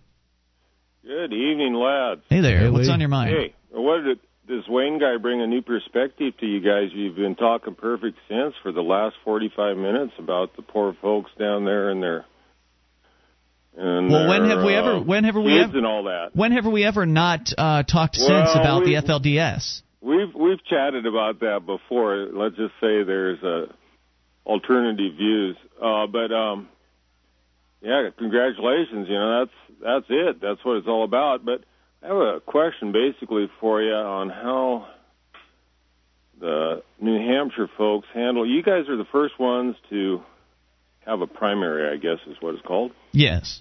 Yeah. Now, you guys have delegates? I don't know. We have delegates that are elected by the primary vote. It's winner take all. So right. whoever but then wins. The delegates can vote their conscience, correct? I'm not sure about New Hampshire state. The different states have different laws on that, but I believe New Hampshire, theoretically, the delegates to the national convention. If you want to be a good party member, you vote party line. Now, in Montana here, Romney got just aced out Paul by like 3 votes, and coincidentally, we had 4 Paul supporters for our districts that didn't show up. So, kind of weird. But anyway, that was just in our little county, which coincidentally is a little bigger than the whole state of New Hampshire. But then we have 55 other counties. Yeah. It kind of came out the same. And, you know, the Republican Party's going, well, we're going to get Romney in one way or another, so they're not even following the McCain program. But if you go vote your conscience, of course, you'd be a bad party member. But so? This whole caucus and this whole delegate and this whole program, what happened to the times where everybody voted in a primary all at once? Florida and Michigan or somebody, you know, Hillary's got the popular vote, but she thinks Obama there, he's riding the high wave because he's got more delegates. Yeah, I don't know. Was there a time when all of the primaries were held on the exact same day? Is that what you're getting at? Sure, it wasn't until after the turn of this 20th century in 1907 or something that became a new thing. Nick, you're saying that's not the case? No, I have to disagree. The Electoral College, which is the Electoral College, it's right. Delegates. No, there really wasn't much in the way of primaries prior to this last century. The parties, basically the people in the parties chose. They had private primaries like the Libertarian Party does? It's similar to that. Basically, the party bigwigs just decided who was going to be the nominee. So there was less public participation, which is more what you see. There's still public participation now, but in caucus states, that we've seen the Ron Paul people have been able to get delegates to defect to their side, or they'll kind of go in stealth as just pretending to be a regular Republican, and then at the convention a bunch of them will come out and defect. Right. And there has been some success with that. Sure, but why should there be? Because popular vote was supposed to be the deal, and the Electoral College was supposed to be a deciding factor if needed. Is that not correct? Well, I mean, it's all party rules. It's to be honest. I know, but I know it's the party thing, but you know they all want to save money, and mail-in elections cost too much, and so on and so forth. They don't want to save money. What are you talking about? Man, how can you not believe their story? Because they're politicians. I don't believe a word they say. Thanks for the call, Lee. Okay. Thank you, dude. 800-259-9231. And if you believe politicians, I don't care if they're Republicans or Democrats or Libertarians, if you believe them, well, sorry for you. Now, This new libertarian guy, this Bob Barr character, I saw a video of him today. And I guess he was on Fox News, and they were giving him some attention because he was running. They thought he was going to be the spoiler against John McCain, and he probably will be. But Bob Barr denied it, and he was talking about he's always all for civil liberty, or he's in blah, blah, blah. And he didn't say anything that was explicitly libertarian. He didn't use the opportunity, as for instance Harry Brown would have, to really just put out the libertarian philosophy. Harry Brown had a great way of taking, and he was the presidential candidate in 1996 and 2000. He had a great way of taking whatever question was thrown at him, answering it, giving a succinct answer to it, and then using the remaining time that he had to just put the idea of liberty out there. This Bob Barr character didn't even attempt to do that. He just pointed out that he was different from the other candidates. And I find it somewhat ironic that some of the hardcore LP people, because for those who don't follow it too closely, there were a very small group of people who believe in liberty, but they believe that Ron Paul was too ideologically impure. So they wouldn't support him. They were going to support whoever the libertarian was, for the general election. And I would say Ron Paul is much more credentialed as a true libertarian than Bob Barr is. So, but you're talking about the people that were voting in the primary? No, I'm talking about the people who didn't come out to support Ron Paul because Ron Paul was a statist in their mind. Didn't come out to where? To the Libertarian Party? They didn't put any activism behind the Ron Paul campaign. Oh, I see. Because he still endorsed the idea of government, and they felt that they would vote for it. Whoever the LP nominee was would be pretty much a free marketeer or an anarcho-capitalist. Those people were out there, but few of them. There were very few. That's why it was a very small group. Those libertarians are so small, they're pretty insignificant as far as... And then they got a bigger statist as the libertarian candidate. Yeah, that's the ironic part. It's pretty sad watching this happen. Now, I was really hoping that we'd see Mary Ruwart in that same interview instead as the candidate, because she would have been very good at educating the public about liberty. Maybe next time around. I don't know, man. Maybe by next time around we'll have seceded from the United States. I would hope that would be the case at this point. In fact, I was talking with someone today about the idea of secession. And are you familiar with the Conch Republic? Either of you? No. It's actually Key West. And at one point, Key West, Florida, they kind of had a secession movement, and they called it the Conch Republic, and it still exists today. In fact, they have their own passports. You can get a diplomat passport and a regular citizen passport from the Conch Republic.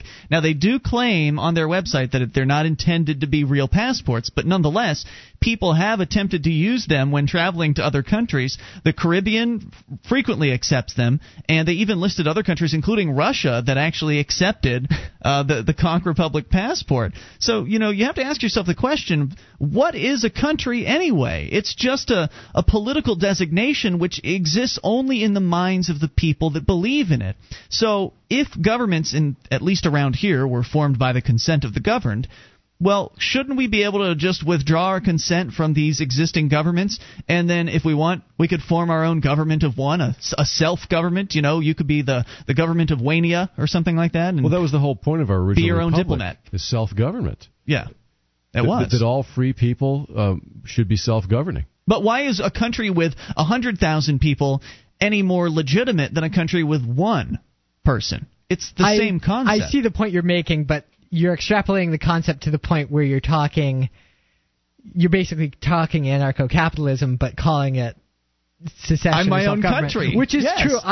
In principle, I agree. I do think, the way a lot of what makes a country is how there are people who believe in it, and somebody else has to recognize it too, or you're just a guy saying I'm my own country. Well, okay, they'll treat you like a crazy person. So generally, you have to have enough people and enough perceived legitimacy to, be a country in the minds of at least some people. See, it's not crazy if enough people believe in the scheme, right? Yeah. Right. Well, you have to have a big enough mob. Is that what you're saying? Yeah, exactly. Right. It doesn't have to be very big. I mean, the Vatican, most people recognize. Well, right. But so how would the other countries know? I mean, if you went to the Bahamas, if you went to Tobago, where we're now on the air apparently on FM, or you went to Trinidad and you showed up with a passport from the new free land of Nick. And or something more creative, Freelandia, right? And you showed that to them, and it looked like a passport to them, and they wanted you to come into their country. Wouldn't that be legitimizing it, essentially? Especially if you were a good visitor, you spent some money there, you made some friends.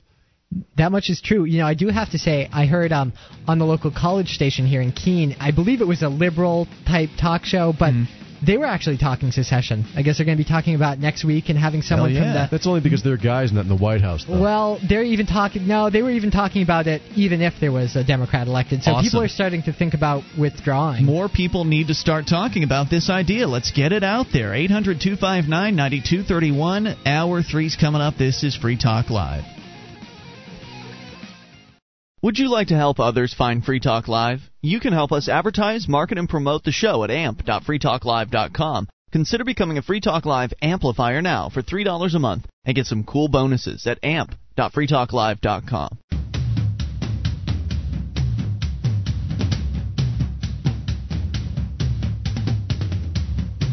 This is Free Talk Live. We are launching into hour number 3 of the program, and you can bring up whatever's on your mind via the toll-free number at 800-259-9231, the SACL CAI toll-free line. And it's Ian here with you. And Nick. And Wayne. 1-800-259-9231. Join us online at freetalklive.com. The features there are free, so enjoy those on us. Again, freetalklive.com.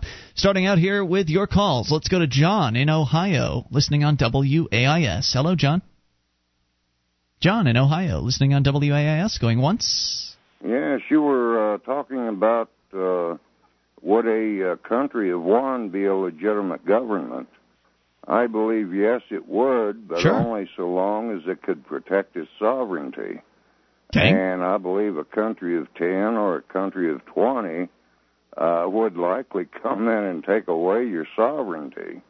And, Well, unless you protected yourself, right? In which case, then the country of 10 might be down to a country of 8 after they tried to take your sovereignty from you. Well, yes, but it gets up to a country of 100. There's always a limit to the amount of protection you can put out. I mean, even the United States was attacked by Japan. Well, I can hire other protection if I want to do that. You can form alliances with other countries of one. Sure. Well, that's fine. If it would work out that way, you would have a huge alliance. It probably could work. Yeah, it can definitely work. I mean, there are people out there that would offer protection services. I mean, for instance, you can have protection that's as extreme as 24/7 bodyguard service, all the way down to locks and a gun in the bedroom. So protection varies between those two extremes, and you could hire whatever sort of level of protection you wanted to based on what you assessed the threat against your sovereignty to be.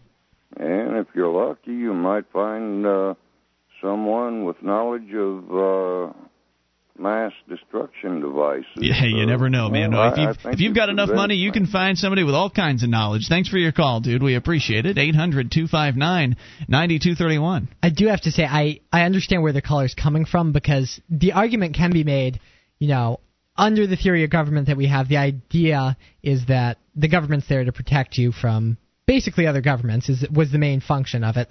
But you have this catch-22 where they tax you, and it's not a voluntary government, so you have to give up your rights to a government to be protected from other governments, or they'll take your rights. So to protect life, liberty, and property, they infringe upon your liberty and your property and your life in order to protect it. There's a paradox there, right? Right, there is a paradox, and I don't know... Dismissing the argument that, yes, a larger group, if you didn't have the protection of a country, or maybe you were 10 people calling yourselves a country on an island, and there was something we'd think of as a normal-sized nation, 10 million people on the next island, they might come and take it from you. So I can see both sides of the argument. I wouldn't say that, one person could protect themselves from, people calling themselves governments or marauding gangs of thieves. But there is a paradox when you say, we need government to protect our life, liberty, and property. People do, even if you're going to advocate that we do need the government, you have to understand that there is a paradox there. Didn't they actually try the island thing at one time? I don't remember what it was called, but I think it happened somewhere around the island of Tonga. And what happened was some Liberty people, I guess, went out there and they moved on to their own island. And the king of Tonga came over with a gunboat or something, and and took over, basically. So that's why the island thing isn't such a great idea. Well, you're surrounded. What kind of a navy did Tonga have? I actually read about that, but I think it was just like a gunboat or two or something like that. But it was enough to take out 25 Liberty Lovers or something. Yeah, I don't know if shots were fired. I think they just kind of left the island. Yeah, I don't know all the details. That's a very generic but version of the story. You can look it up online. It did happen. It was kind of like one of those Gulch things, right? Yeah, where they it was kind of like they wanted to do something like the Free State Project, but they didn't want to do any work to make it happen, and they thought they could just land on an island somewhere. But the landmass of the Earth has been claimed by someone, so...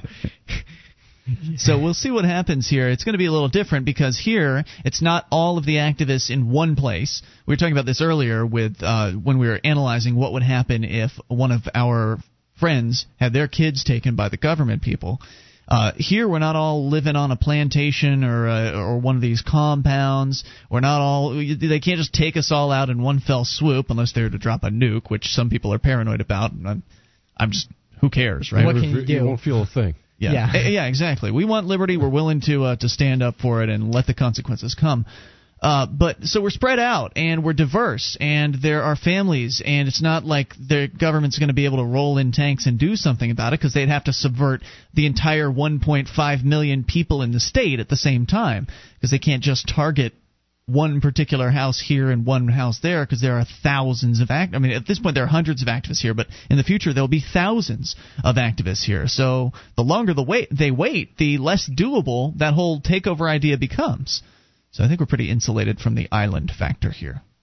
800-259-9231, bring up anything. Gas prices are on a lot of people's minds today.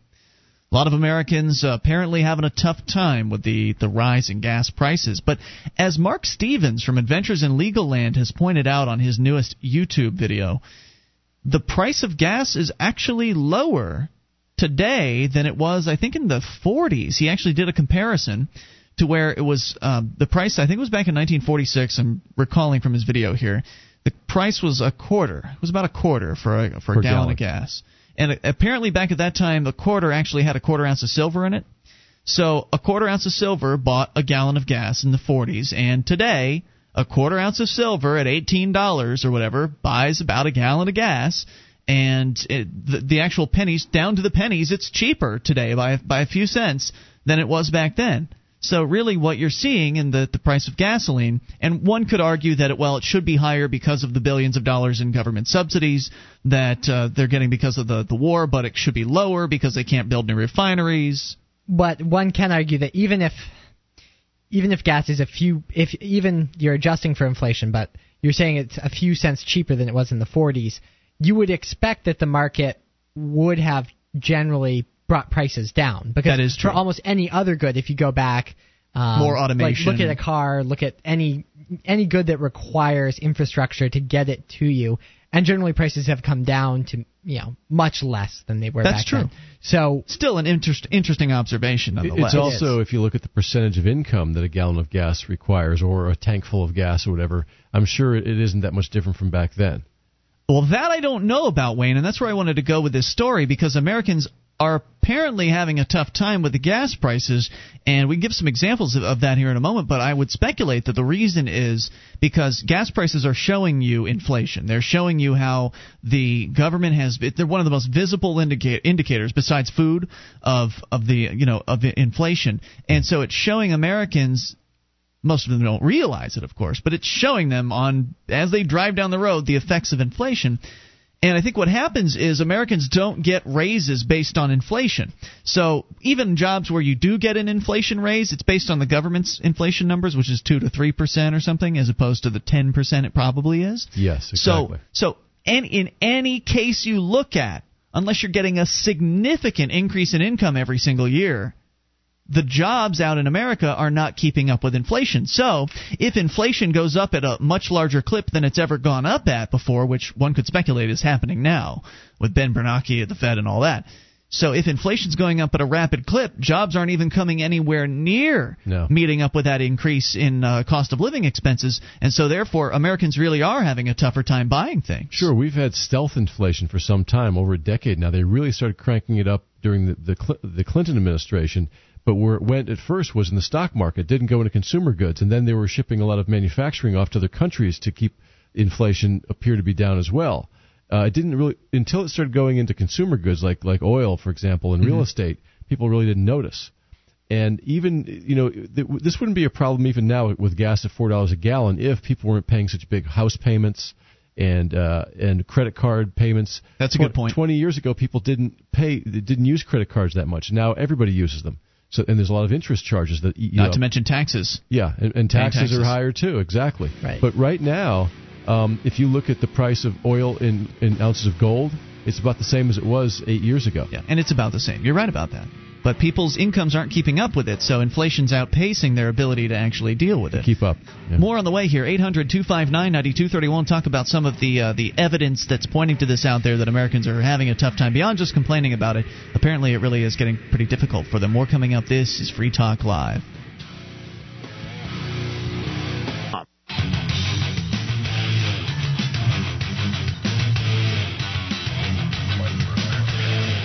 This is Free Talk Live. It's your show, and you can bring up anything toll-free at 800-259-9231, the SACL CAI toll-free line. Ian here with you. And Nick. And Wayne. And you can join us online at freetalklive.com. All the features there are free, so enjoy those on us. Those features include updates. You get signed up, we clue you in. Whenever there's something fresh to announce about the show, just go to updates.freetalklive.com to get on the list for free. That's updates.freetalklive.com. What the hell is an amphibious rotini monster? And who's the anarchy boogeyman? And should you be afraid of him?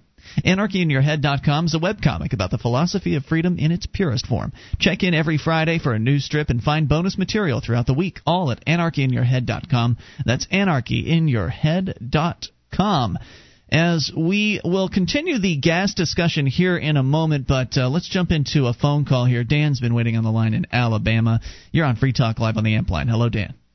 Hey, guys. Hey, what's on your mind? I was going to call in and talk about what you guys were talking about earlier, which was Bob Barr not being the most libertarian. Not even close. Choice. And I think that a lot of libertarians kind of cut their nose off to spite their face sometimes.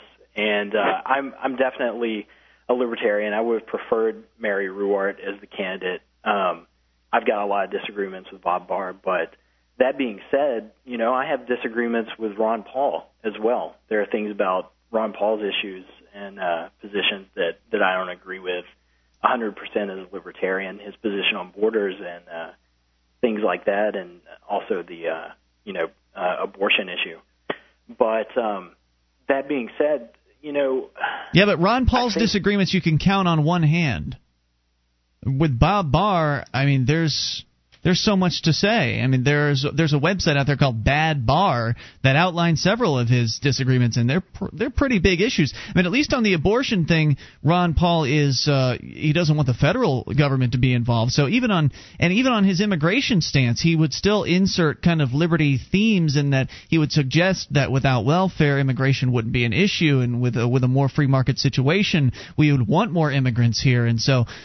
Even Ron Paul, when you look at his 1988 position on immigration, it was pure libertarian at that point. So, if anything, he probably still holds the same position, but was simply politically afraid to come out with a true libertarian position for fear that he would lose votes. It's also more pragmatic because I think he realizes that if you just had open immigration without addressing the welfare problem, you'd be discrediting the whole concept. And I think what you're dealing with there is a pure libertarian in Ron Paul's form who's essentially watered down his message a little bit in order to get more votes and support. But not by much. I mean, you're talking about... Not by much, but compared to Bob Barr, right, who is not at all a libertarian, who's attempting to appear as though he's a libertarian in order to get more votes. So I think that they're two complete opposites as far as how they're coming at this particular election. Well, I can agree with you to some extent, but even so, Bob Barr, you got to admit, he's definitely a smaller government guy than the Bush administration. It'd be hard not to be. But voting for... He's definitely in favor of a less powerful government when you compare him to Hillary Clinton or Barack Obama or John McCain. Yeah, right? But that's what the Republican Party is for. is for slightly smaller government. I really do think I agree with you that. So you would say that Bob Barr's positions are identical to the Republican Party's positions? I would say that's not true. They're selecting John McCain as their candidate. I know they are, but I know individuals, at least in New Hampshire GOP, that are probably more libertarian than Bob Barr and don't claim to be. I mean, Bob Barr, I originally felt the way you did, saying, well, he has a checkered past. It sounds like he's making up for it. I simply don't believe him. He's only been in the LP for like a year or two, and he took some of the worst positions as a libertarian looking at it that he could have taken on. I mean, he voted for the Iraq War.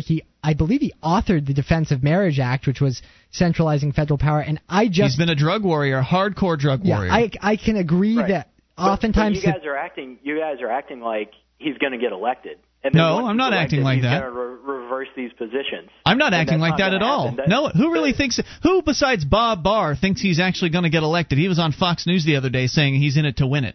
Well, let's be clear. Bob Barr doesn't believe he's going to be elected. Doesn't he? I don't know.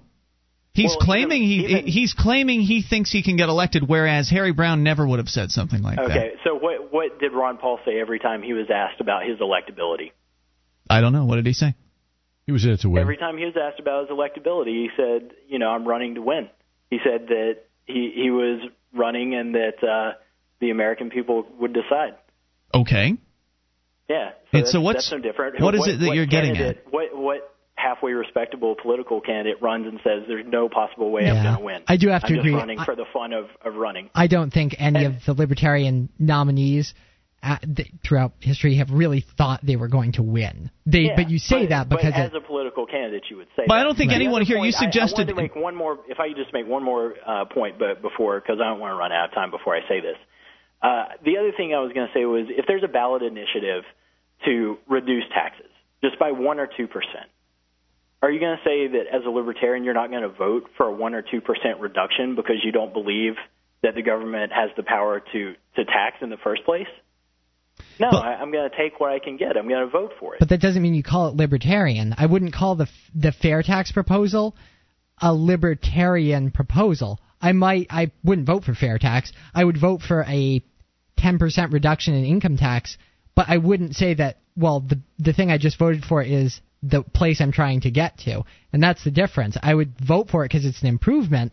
But when you have a candidate who's running as the nominee for the Libertarian Party for the office of president, they're at least supposed to communicate. I'm not saying that the purists in the party have it right, but they have to communicate the ideas of liberty. That's what I wanted to get at, Dan, was you suggested... Hold on a second, Dan. You suggested that we were believing Bob Barr was going to win or whatever. That's how we were talking. No, I don't think anyone in this room believes that for a moment. So we're not concerned that he's going to win and implement all these anti-freedom policies. The concern is he's pretending to be a libertarian, and people that come across his message will be confused about what libertarianism is, and they might believe that that they like the ideas when in fact that's not an accurate portrayal of what liberty is. And so we're confusing people. We're muddying the term ever further than it's ever been muddied, and that's the biggest problem with the Barr campaign. He's not a good representative for our ideas. And it also causes people to, because he was quoted as saying that the libertarians need a real conservative. So they're trying to muddy the libertarians with the conservatives. That and the conservatives have been thoroughly discredited right now.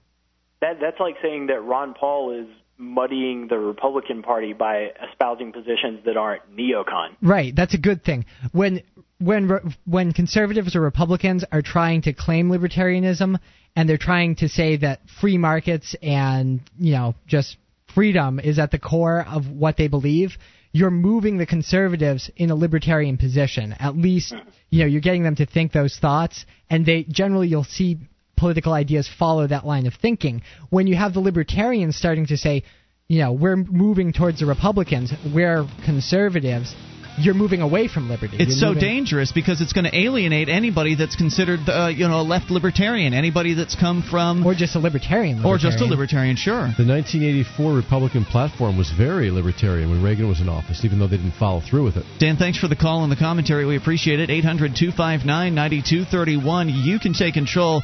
Sorry, man, you're not going to be able to get real libertarians to get behind this Barr character. He's a joke. One of the bonuses you'll get as a Free Talk Live amplifier is access to our classic archives. For just $3 a month, you can become an amplifier, and you'll help us get on more radio stations and MP3 players. Get the details at amp.freetalklive.com. That's amp.freetalklive.com.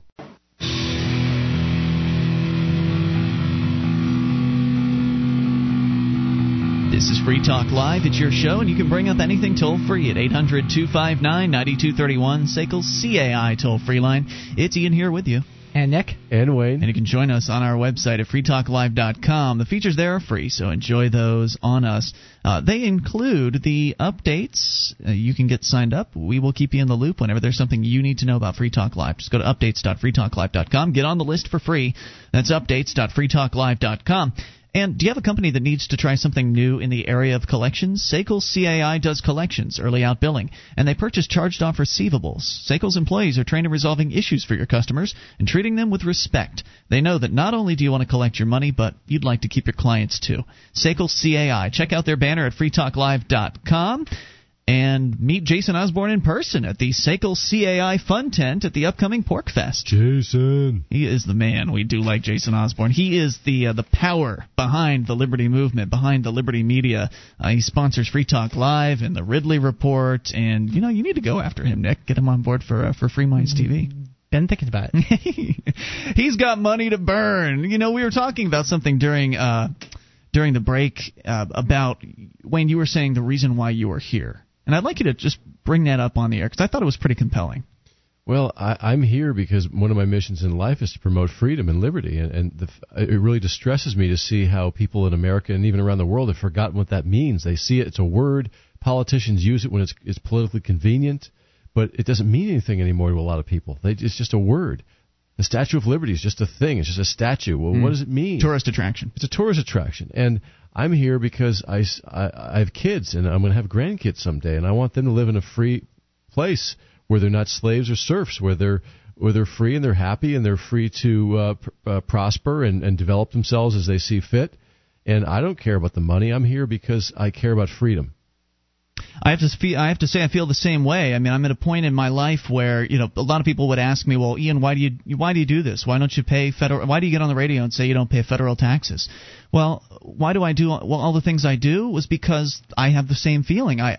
Freedom is my priority. It's what I'm looking for in life. I want to maximize my liberty in my lifetime, and I will turn all of my resources toward achieving that, because unlike you, Wayne, at this point I don't have kids. I've got a vasectomy, so I'm not going to have any unexpected kids, that's for sure. So I can focus ever the more of my resources and my time on advancing liberty in our lifetime, because it seems so imperative to me. I don't want to end up in a gulag somewhere, and I don't want to end up less free than I currently am, but I understand that if I do nothing, or that I hope that someone else will take care of it for me somewhere else in Washington, D.C. or whatever, if I just sit back and allow others to take care of liberty, then I'll get what I've gotten, and that's more restrictions and less freedom. So that's not a road I want to go down. And so therefore, yes, that means I do have to put things on the line. Yes, that does mean I have to take risks. Yes, that does mean that there's a possibility that, armed goons could kick in a door some night when we're on the air. It's all a possibility,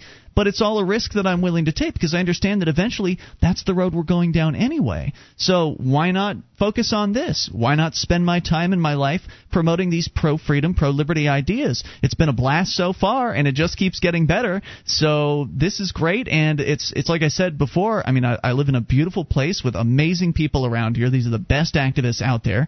I've got a wonderful girlfriend, and I own my own house. Life is good. I've got nothing better to do at this point than what I'm doing right now. It's what I've been doing for the last several years, but now I'm in an even better financial position to be doing this. So I get money coming in. It buys new equipment for the show and goes to promote the show, like with the AMP program. And what else am I going to do with it, right? That's right. I see, from my point of view, Ian, I see Free Talk Live for you and Mark as being a real win-win situation, because when you can create a job for yourself that you love to do, that's really congruent with your mission in life, then there's nothing better. It's not work, it's play. How could you ask for more than that? Now, Nick, you are one of the younger members of the Free Talk Live crew, and you also do Free Minds TV and Free Minds Radio, which is available at freemindstv.com. And I understand, because I was listening live yesterday, that you also registered freemindsradio.com, which I think was a good move. Well, yeah, we were more concerned. Well, it's Free Minds Radio is the podcast side, and the TV side is still on hiatus. It looks like we might be working some things out with that, but we didn't want to confuse people who were listening to the podcast, so it redirects to freemindstv.com, and we thought someone else might get the idea of registering the domain and trying to get us to buy it off them. It's cheap, $10, but you're doing a lot of activism, but you're not. It's not your primary job. I mean, you haven't been doing it for 5 or 6 years or whatever, because it took us a long time to start making money at this. So it's not yet your primary job to host a television show. In the meantime, you're a realtor in the Keene area.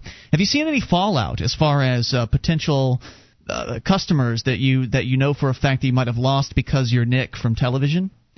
I haven't lost any. I've gained some because I've worked with the Free State Project and people know me from that. I wouldn't know of anyone, I don't think, because generally, I've never lost anyone. I've never called anyone on the phone and introduced myself and had them say, "Oh, you do the TV show," and no thanks. So it's pretty cool that you could be involved in something that could be perceived of as radical, and at the same time be also involved in the marketplace and still have enough business to make a comfortable life for yourself. Oh yeah, and I've talked with my boss about these ideas, and he's not completely on board with everything. But they never start that way. Yeah, but he's a pro-liberty guy. I mean, he was talking about the Austrian School of Economics, so it's surprising. I think there's a lot of positive feedback we've gotten doing the show, because we do run into people who recognize us, not necessarily in business, but in the supermarket here. How often does that happen to you, just out of curiosity? It happened to me a few times. It seemed like Toby got recognized a lot more. But that could be because I work in Winchester, so it's a town outside of Keene, and I've been living outside of Keene, so it's not like I was just walking around in Keene. Sure. And he's been on longer than you as well, so he's probably a little more established. Yeah, but it happened to him quite a bit. Like, it got to the point where he would wear a hat and sunglasses. If he didn't feel in Hannaford, he would do that, because sometimes he'd have people start talking to him, and he needed to shop. Yeah, that's amazing. Yeah, what was that expression? That saying that Mel Gibson used to say that being famous is like walking around with a skunk on your head. Really? No, I didn't know that one. It was a profound statement. It's one of the reasons I like radio. I'm relatively anonymous, unless I'm walking around with a Free Talk Live jacket on, and even then, you don't know who I am. So. 800-259-9231. So you feel comfortable then doing what you're doing with the level of activism that you're doing, which is relatively high. And I think it could be. I think that could be an example to somebody who's out there who's concerned that, well, what if I feel consequences for my activism? I don't want to really put it all on the line. I'm worried. Well, about that. And I'm not involved with the civil disobedience side. That's an area where it would cause problems to me. I can't really afford to be in jail. You kind of have to have. That makes sense. You got to pick your battles. You got to be in a unique position to be able to do that in a way that doesn't significantly disrupt your life financially.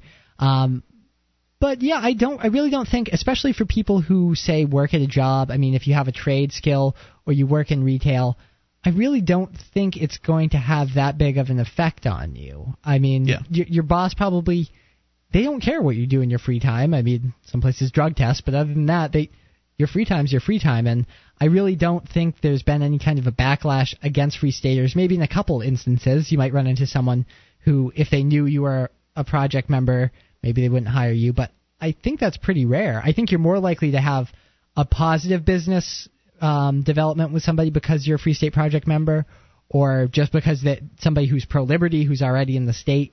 I think you're more likely to see an upside to your activism than a downside. That's been what I've seen. Right, as somebody who is visible, and many people aren't. They come in and they just simply make relationships with the people around them, and then maybe eventually they'll reveal that they came here as part of the Free State Project. That's kind of a smooth way to get on the ins with the people in your life. And not everyone has to do civil disobedience, and not everyone has to do politics. That's the coolest thing about our movement. and it's also one of the most confusing things to the statists from what we've seen, is that it's totally decentralized. There's no central authority that we're going to say, okay, Wayne, you need to be on Free Talk Live on Wednesday nights, and then you over there, you need to work on this website. There's nobody that's handing out orders like that, and so it's confusing to the statists who've said things like, well, I think what the problem with your organization is there's not enough leadership. No, that's what's great. Everyone's a leader. Just like the Ron Paul campaign. Exactly like that.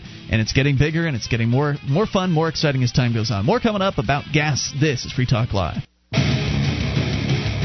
This is Free Talk Live. We only have moments remaining, but just enough time for your call if you make it right now at 800-259-9231. SACL CAI toll-free line. Ian here with you. And Nick. And Wayne. Join us online at freetalklive.com. All the features there are free, so enjoy them on us, freetalklive.com. If you like the show and you want to help support Free Talk Live, then shop at amazon.freetalklive.com. Enter Amazon through that link. Free Talk Live will get a percentage of your purchase. Whatever it is you're buying, whether it's used or new, in 41 categories you can shop in with free Super Saver shipping on a whole bunch of stuff.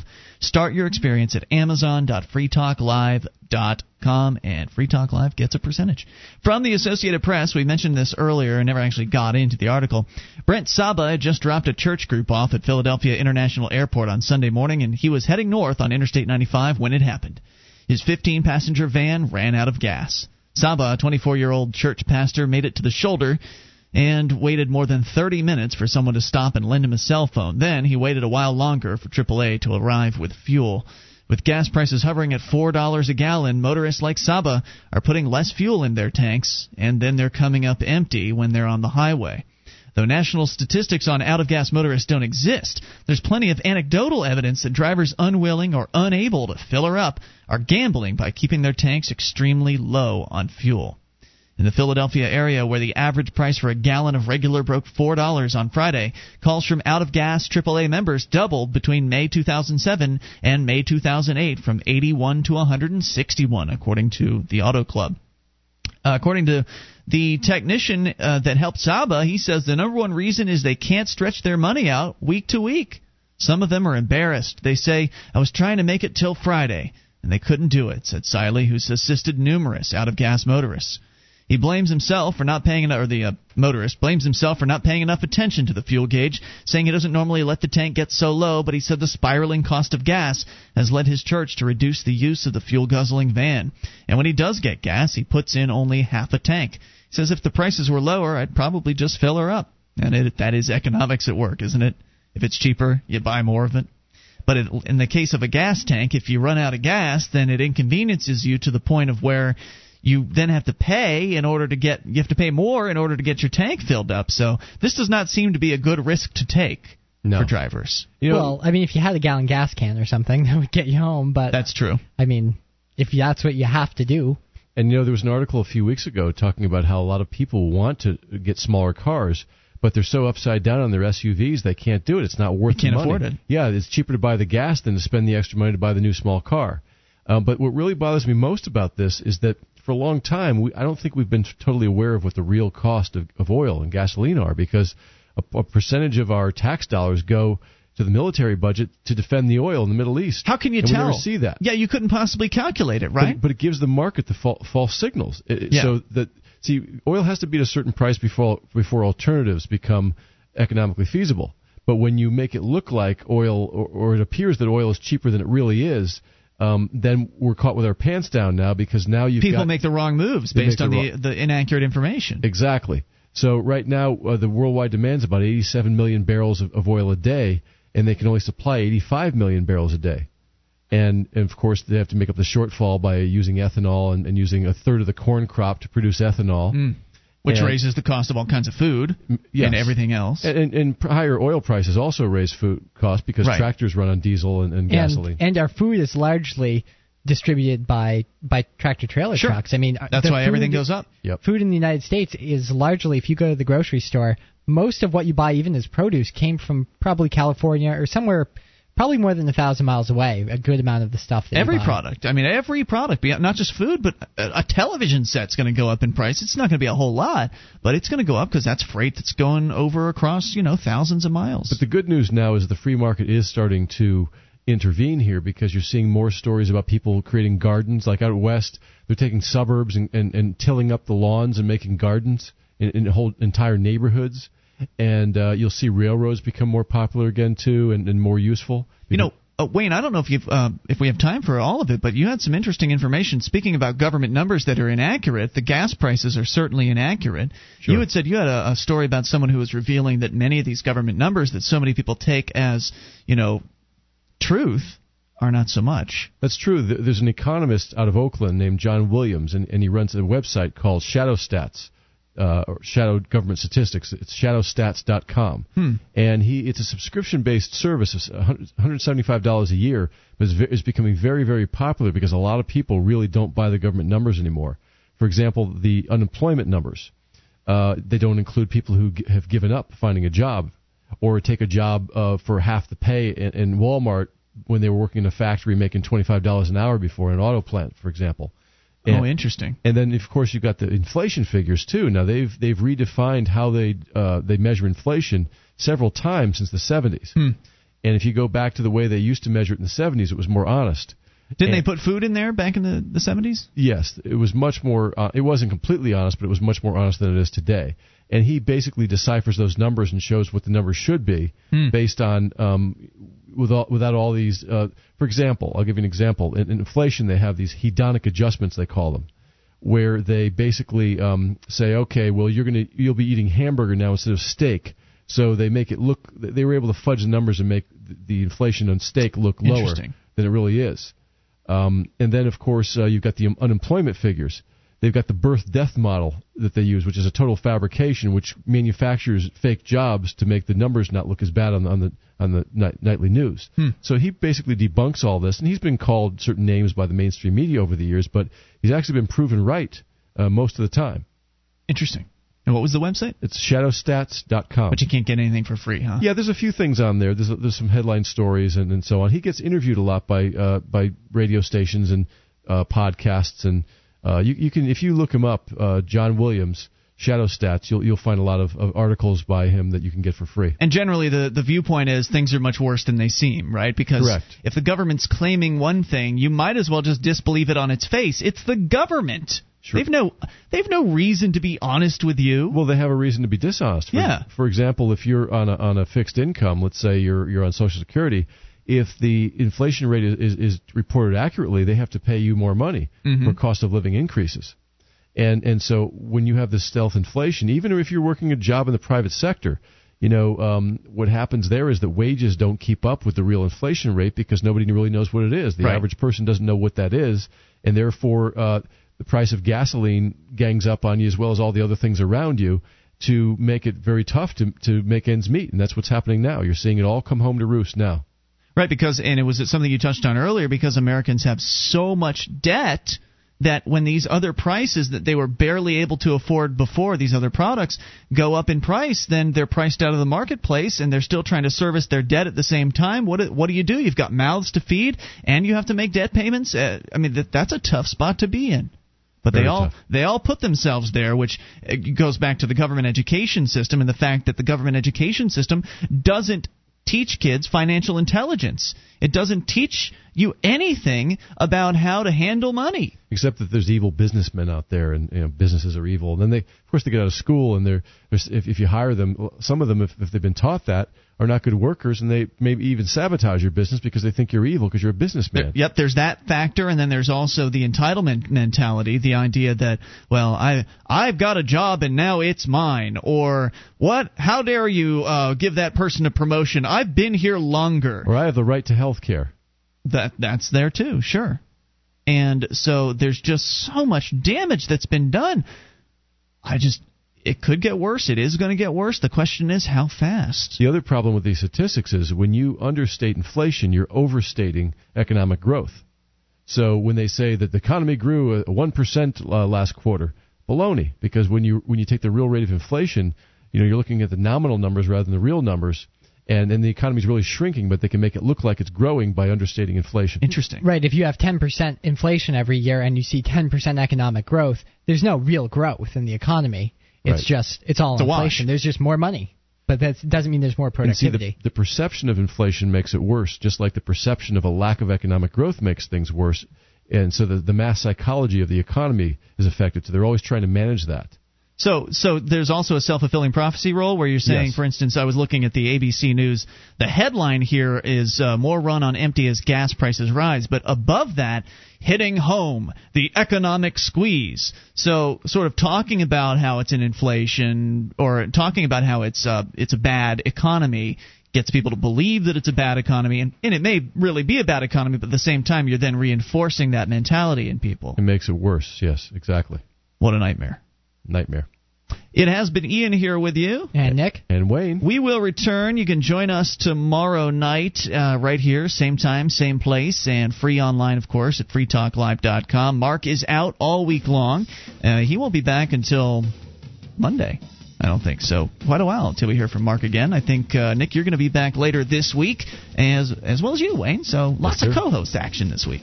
And you can get us online, of course, as always, at freetalklive.com.